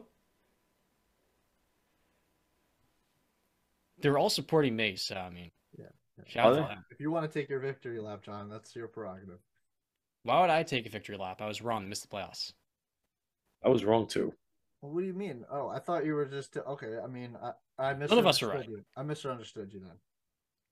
So you're about to read comments that take shots at you? At you guys. What the hell are we talking about here? So why are you going to read them if you were wrong and they're going to trash us? So now we're all going to feel like crap? No, they're trashing you guys because you were like, they're not making the playoffs. Well, they didn't make the playoffs. We exactly. Right. So because you were talking about them making the playoffs with Mitchell Trubisky. Yeah, you were like Mitchell. Let's not forget that. That was the reason why we got on you. Because me and Brandon were laughing. All right, let's talk about it. So Mitchell Trubisky, you thought was leading your team to the playoffs. I was wrong about Mitch. I didn't think Mitch could get worse than a Chicago tenure, but boy, was that boy cold. He had a couple of good moments. He beat Tom Brady, of course, at Heinz Field, coming in, relieving Kenny Pickett. That was his best moment as a Steeler, and it may be his only because he's making $7.5 million. And to me, I'd rather have Mason Rudolph as my backup. That is not the most important conversation with the Steelers. It is impressive to me. The Steelers won 9 games in 2021. Shout out to Mike Tomlin. In spite of Najee Harris for the first half of the season having no get-off, playing with a middle steel rod in his foot to deal with a foot injury. And then TJ Watt, who had a monster week 1, misses over half the season, and when he comes back was not the defensive player of the year we saw a year ago. Those are your 2 most important players on each side of the ball, and they had a better record than the Browns still. That's one of our down years. So for Pittsburgh, did they make the playoffs? No. But man, if those damn Dolphins could have beat if those damn Jets could have beat Skylar Thompson, the Steelers would have been in the playoffs. We would have got knocked out in the first round. So this offseason, the Steelers do have a couple of questions, And I want to hit those in the head. Before we get to that, what were your guys' takeaways, your spin on the Steelers 2021 season? Well, I mean, Impressed. yeah, I mean, like, another feather in Mike Tomlin's cap. Mm. I've never doubted Mike Tomlin. I doubted the team that was surrounding him and that he had on the field, but I didn't doubt Mike Tomlin. So yeah, impressive. He was able to do it again. Yeah, I would like I gave Kenny some praise this season. He's making small steps to get better every time, but we are gonna have to be objective. He didn't play particularly well. The numbers don't they don't look at you. Numbers don't bear that out, Yeah, unfortunately. no. You're like, those numbers are not good. But we've seen quarterbacks have struggles early, and then they're able to flip the script. So it's gonna take. It might take a little time, like I said with Kenny Pickett, or it might be a quick jump, like a couple other quarterbacks we've seen over the years. So we don't know. We're gonna see. But I do like Kenny Pickett, but we're gonna have to see going forward what Kenny Pickett really is. Because now going into his second season, he's going to be the starting quarterback from week 1. All right. You're not going to have questions about, chemistry, playing together, and all the continuity and all that stuff. You got that. All right. You play with Deontay Johnson. Chase Claypool's out of there. You got Najee. You got Freiermuth, your boy. Matt Canada. Well, I mean, Yep, he's still there, unfortunately. He actually did a good job later in the season. We'll talk about that. Yeah, we'll talk about it then. You gonna eat crow about Matt Canada? Oh no, believe me, you. Him and Joe Barry should be long gone. Him and Joe Barry from Green Bay.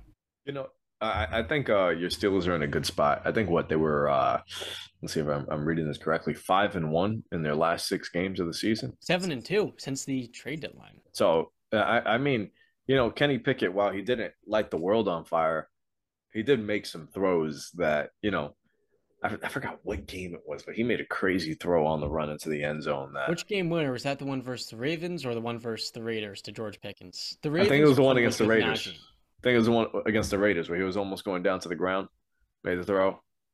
He had a lot of game winners. Yeah, he did. It was a sick throw, but I mean, I think you guys are in a good spot. Like I said, Mike Tomlin is one of the best coaches in football, and as long as he's there, you guys are always going to field a competitive team. So the real question is Kenny Pickett going to take that next step? Because you have a guy in George Pickens that is capable of being very, very special. I'm talking about a true go-getter of the football. So if he's developing, if Kenny Pickett is developing, if Najee is healthy, I mean Deontay Johnson, I don't see him punching Kenny Pickett in the face. So I don't I know don't if know you if got. that report was true. I don't know if it was report true was either, wild. but it was wild. But it was absolutely wild. So if they're all meshed, and I truly believe that the Steelers are probably the best team when it comes to drafting wide receivers. They just know how to develop them. They know how to pick them. No pun intended. So I really think that you guys are going to be in a good spot. Like you said, 7-2 from the trade deadline.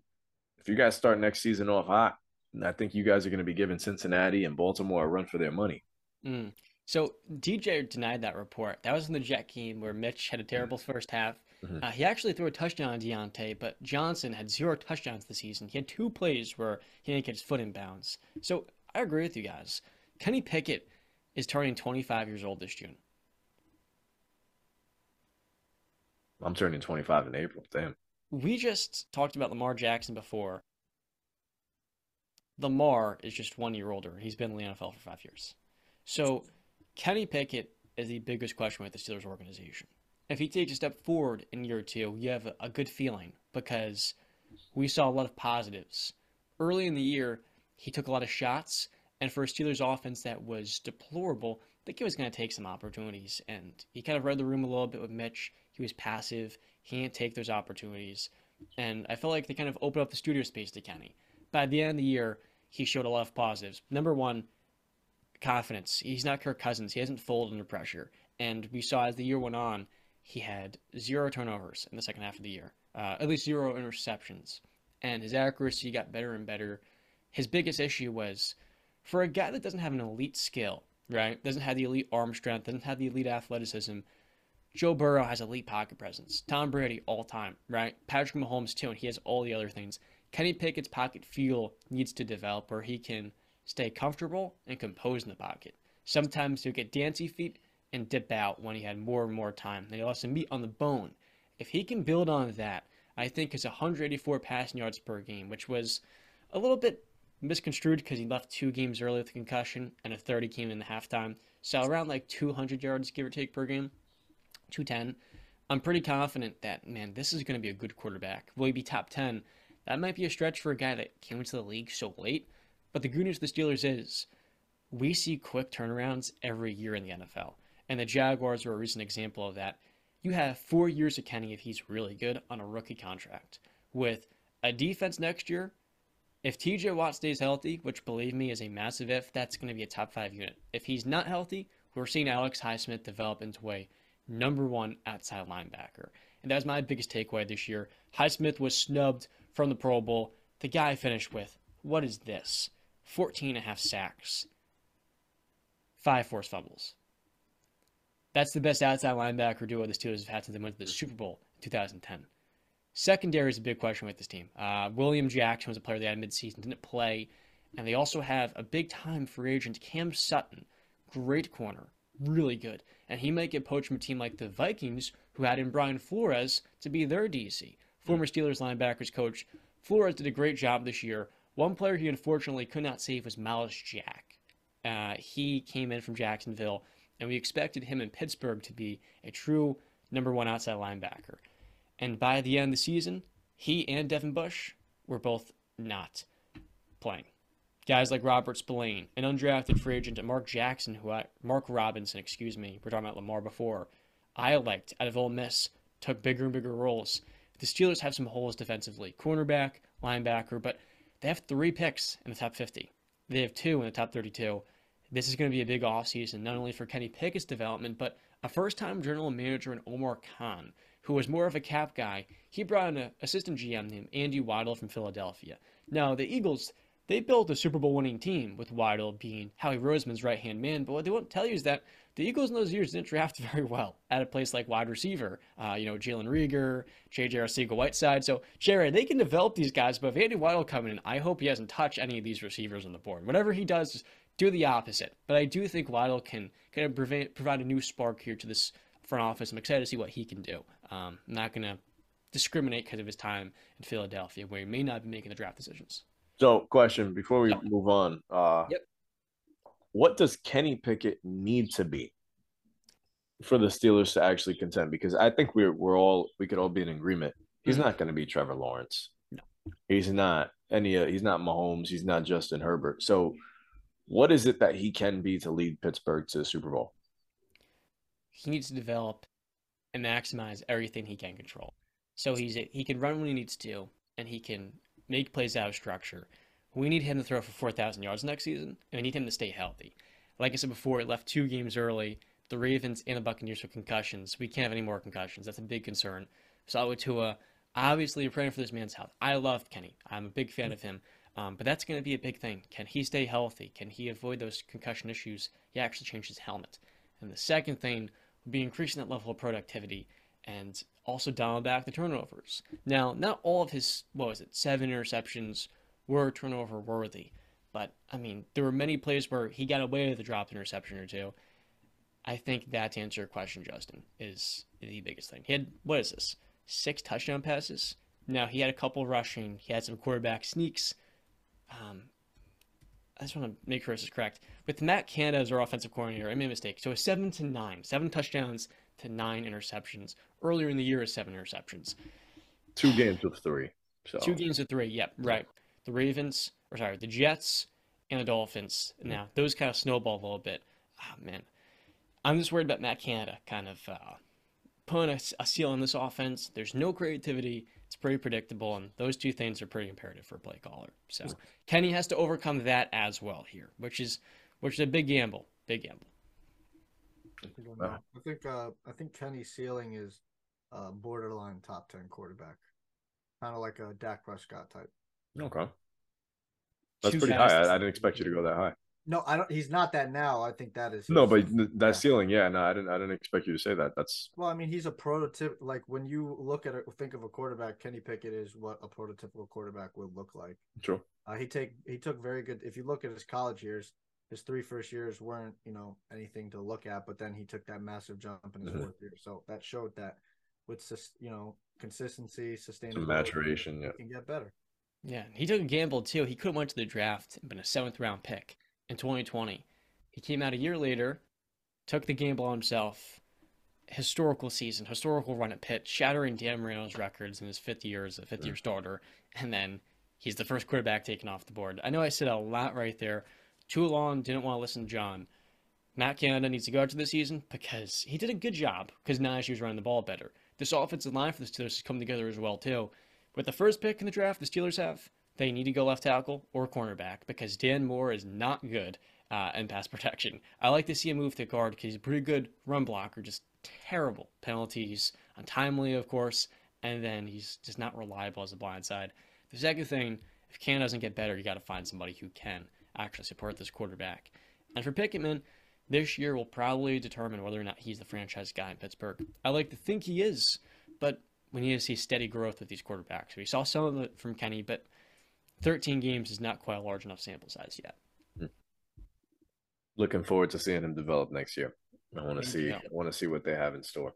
Yeah, one guy that's developed real quick, Justin, is Jalen Brunson. Now, we had like 4 different Jalen Brunson topics in the show. I don't want to make it too long like some of the others. So we've gotten to a point with Jalen Brunson, Justin, where after being snubbed from the All-Star game, the guy's averaging 32 points per game and a career high 24 per night. As a Knicks fan, you've seen point guards come and go again and again.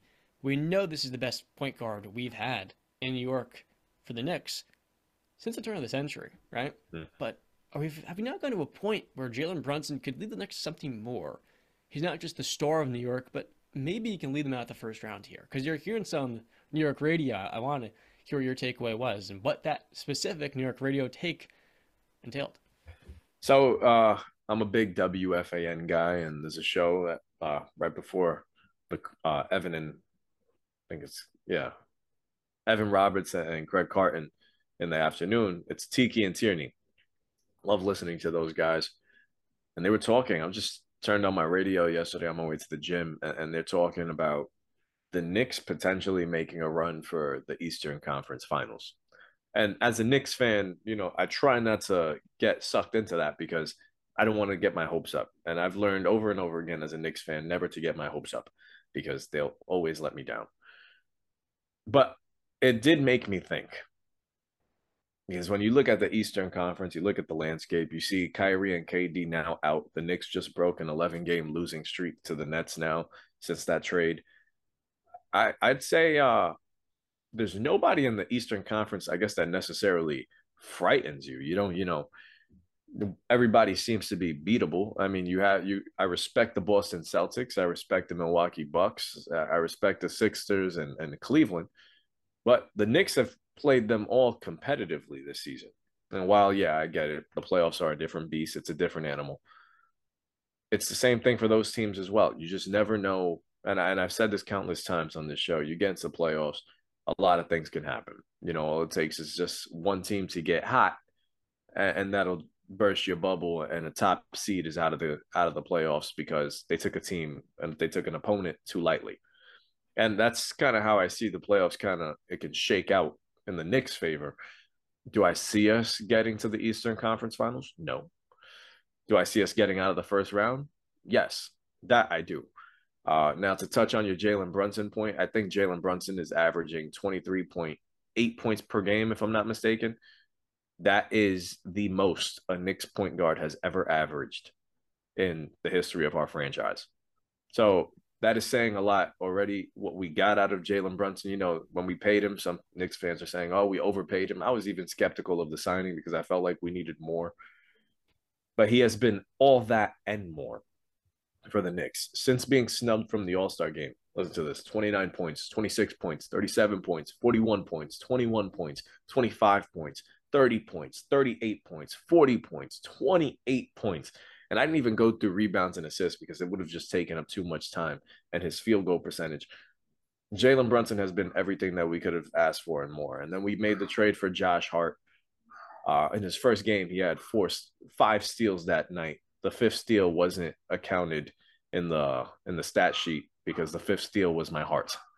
Uh, Absolutely love what I've gotten to see out of Josh Hart, the perfect guy to the perfect energy guy. He just doesn't do anything that's gonna blow your mind. He's not gonna shoot the lights out, even though he did in his second game with Yes. us. He's not gonna be Ray Allen. He's not gonna, you know, kill people on the boards. He doesn't do Can kill you on anything the boards. too spectacular. But what he does do, he just does every part of the game right. It's a He spark play, plug. yeah, he's a spark plug. He fits into this rotation so well. And there were questions whether or not he would even be able to mesh in the rotation. The way Tibbs has been with the 9-man rotation lately, he found his group. But Josh Hart has fit in seamlessly. The two Villanova boys look great. Now it's just about all right. This second half of the season, let's get our consistent rotation. We're still missing an elite rim protector and Mitch Robinson, Yeah, and we've been, I think, 8-6 since he's went down. So if we have been playing solid basketball without him, I could only imagine what we can be when he does get inserted back into the rotation. I think this Knicks team is good, very good, and I think we're capable of shocking a couple people come April and May. So I hear your points, Justin, and it's great, phenomenal. But I will tell you this: we're again, full disclosure, we're playing the hypothetical game. We're looking at all teams being completely healthy and their peaker powers in the playoffs. Okay, that's just the best way to do it. You're not competing with Boston. You're not competing with Milwaukee. Let's just get that out of the way, right? Okay. currently they're matched up to play the 76ers. Play the Sixers. Yes, right now, currently they're matched up to play the 76ers. That I think will 100% change because I still think Brooklyn is going to take a. I think Brooklyn will be in the play-in. I Yeah, do. I we're do in think game now. Miami. This is what I think. I think it's gonna be Boston, not in any particular. Boston, Milwaukee, Philly, Cleveland, New York, and Miami are going to be your Top 6. guaranteed playoff teams, and then Brooklyn, Atlanta, Toronto, Washington, maybe Chicago, and Indy get in as a play-in teams. A pair for those teams. If that's the case, then yeah, that would pair us together probably 5-6. If you're 4 or we're 4 and 5, we would match up in the first round, Miami and New York. Oh, it's 4-5. Okay, okay, my bad. Yeah. Which isn't happening.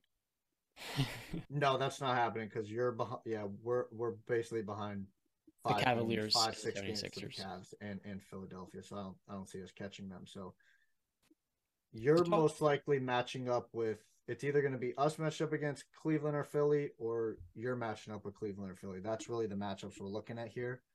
I don't think you're going to beat Philly. I think it's going to be a tough series. I think you can go 6 games with them, but I think Philly gets it done in 6.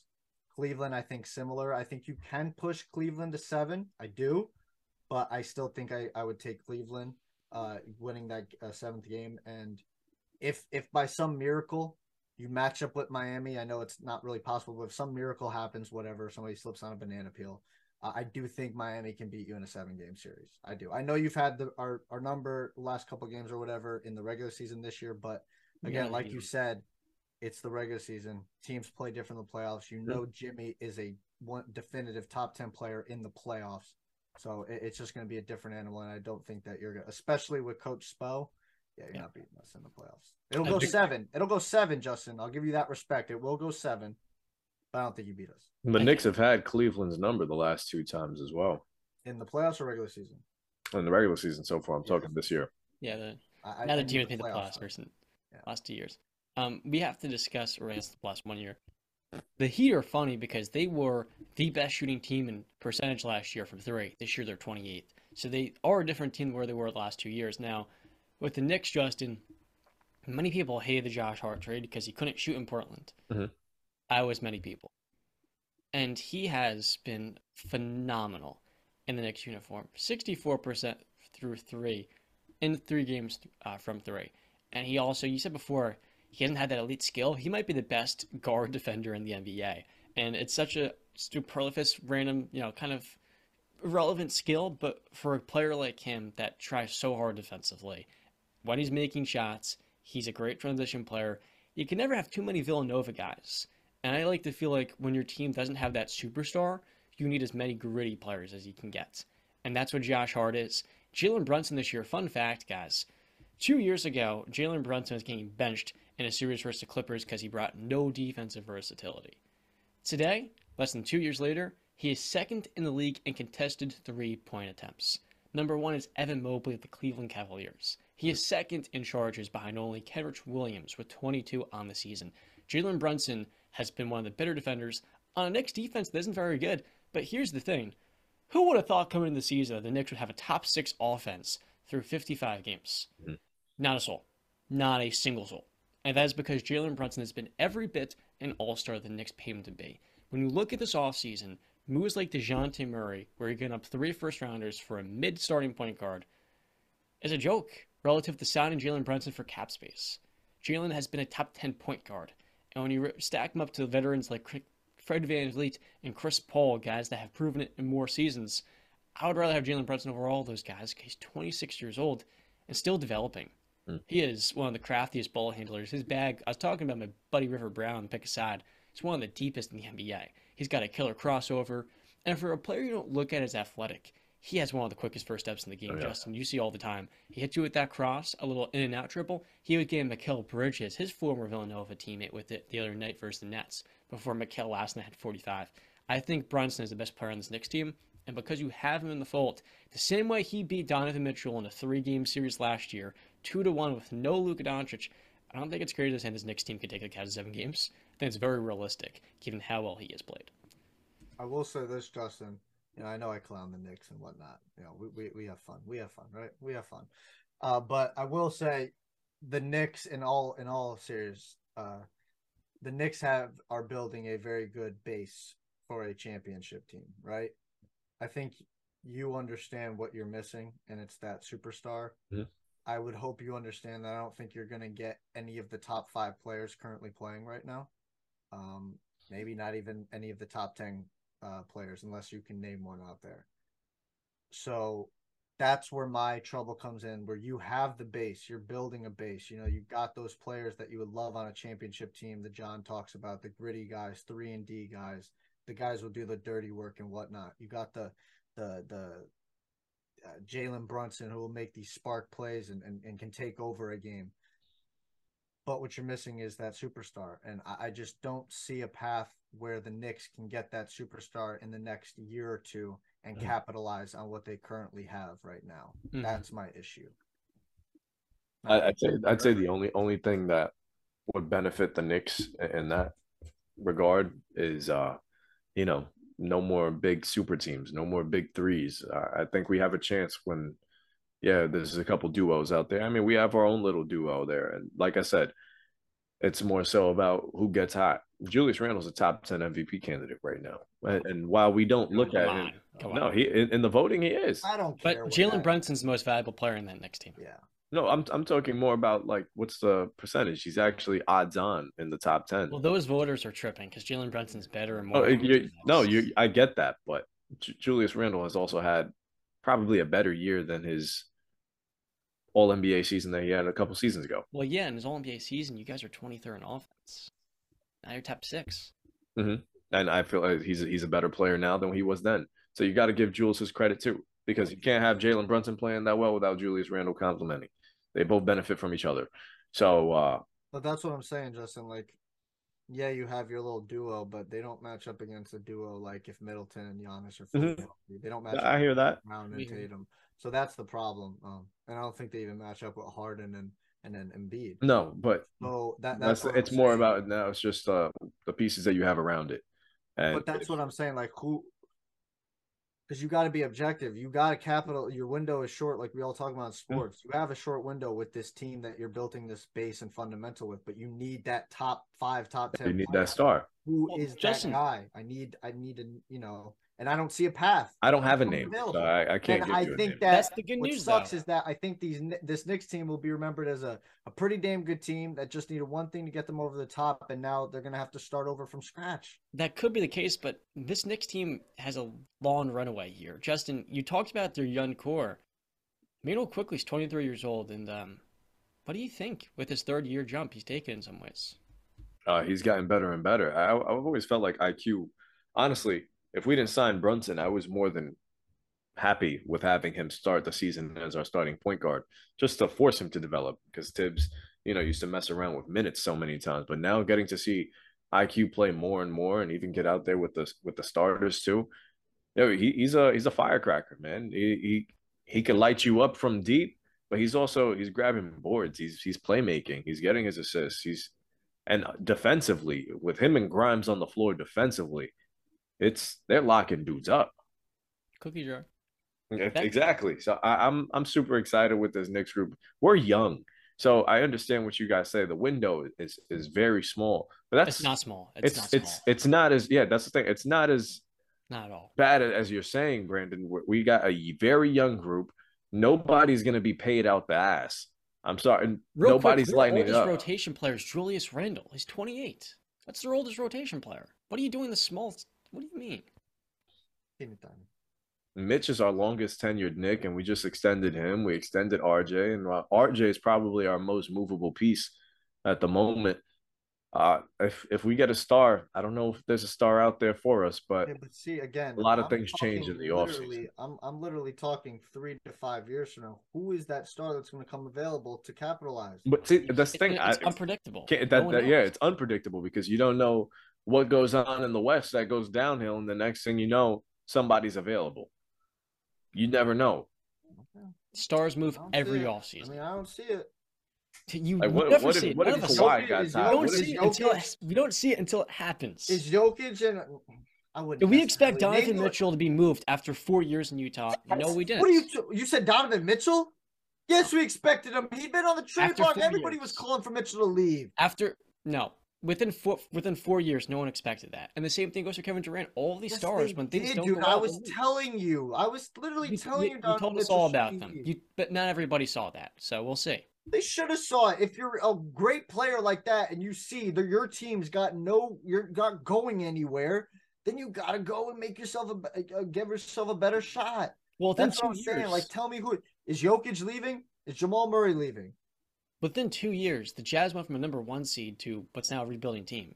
And then the Nets, they went from a absolute heavyweight to a team that is now rebuilding. It's hard to predict. That's what I'm saying. The Knicks can go they can either go up or they can go down. So that's what I'm saying. You can't predict that. But I'm just saying, tell me, there's not a guy that's going to become available. I'm sorry, I can't. I just like I said, that is unpredictable. It's easy for you to say. You never know. I don't never know. So. And then the thing is, and then none of us know. And then we're taking into account. I can't think of a name right now that we didn't know ahead of time that wanted to be out, unless you can name me Damian one. But what if we drafted one? Who's the superstar that you think is? You think Wembanyama? You're not getting Wembanyama. Did you think Donovan Mitchell was going to be a superstar? 13th pick. I don't watch college basketball, Justin. So but that's my point. That there's been players in the league now that have been drafted. I get what you're saying. I get what you're saying. Like, think about a guy like Halliburton that we could have had over Obi Toppin. He's top 10. He's not a superstar though. Oh, he is a franchise point guard. He's not a superstar. He's a franchise guy, and he's how old? 23. Yeah, he's averaging 20 and 10 this year. Right, so that's superstar like numbers to me. But he will be. But you just never know who's going to be available. We've developed our young players pretty well. If we, next thing you know, we could draft somebody that might take that step. That would be my dream for us to draft and start in house. I think that's everybody's dream. Difficult, though. Yeah, it is. It is. But with all the picks that we have, if we have to trade up for somebody that we feel very confident in, I'm sure we can. We'll see. Sorry for interrupting a little bit right there. I love this Knicks direction, Jay. Right? I love Jalen Brunson for this team. Now for IQ, he gets to learn behind him. They've got the right veterans in place, and they've got 3 or 4 young guys here in Emmanuel, RJ, who's more of an asset, Quentin, and then who else am I forgetting here in that mix? Obi, yeah, Jericho. He should have moved the deadline. Obi should have been moved. Jericho Sims. I love Sims. I wish Toppin could play with a guy like Tyrese who could actually get him going and pick and roll some. But Tibbs this is what frustrates me about Tibbs. He just is so old school. He doesn't actually open up the offense to the young guys. total failure on his part to get Obi Toppin going, and that frustrates me in many ways. It irritates me to no end. Do you guys know what Julius Randle is shooting from three this year? 37. 33.8. He was at 40 a couple weeks ago. So He's a 30 fluctuator. So Yeah. 34% basically. So I just saw a report. The only reason I bring it up, I saw a report from Shams. Julius Randle is expected to join the 3-point contest because Anthony Simons suffered an ankle injury, and I'm just laughing like Julius Randle really in a 3-point contest. Okay, Imagine he wins. Replay this clip. he's not good. Yeah, we'll see. Yeah. He's more of an elbow post up kind of guy.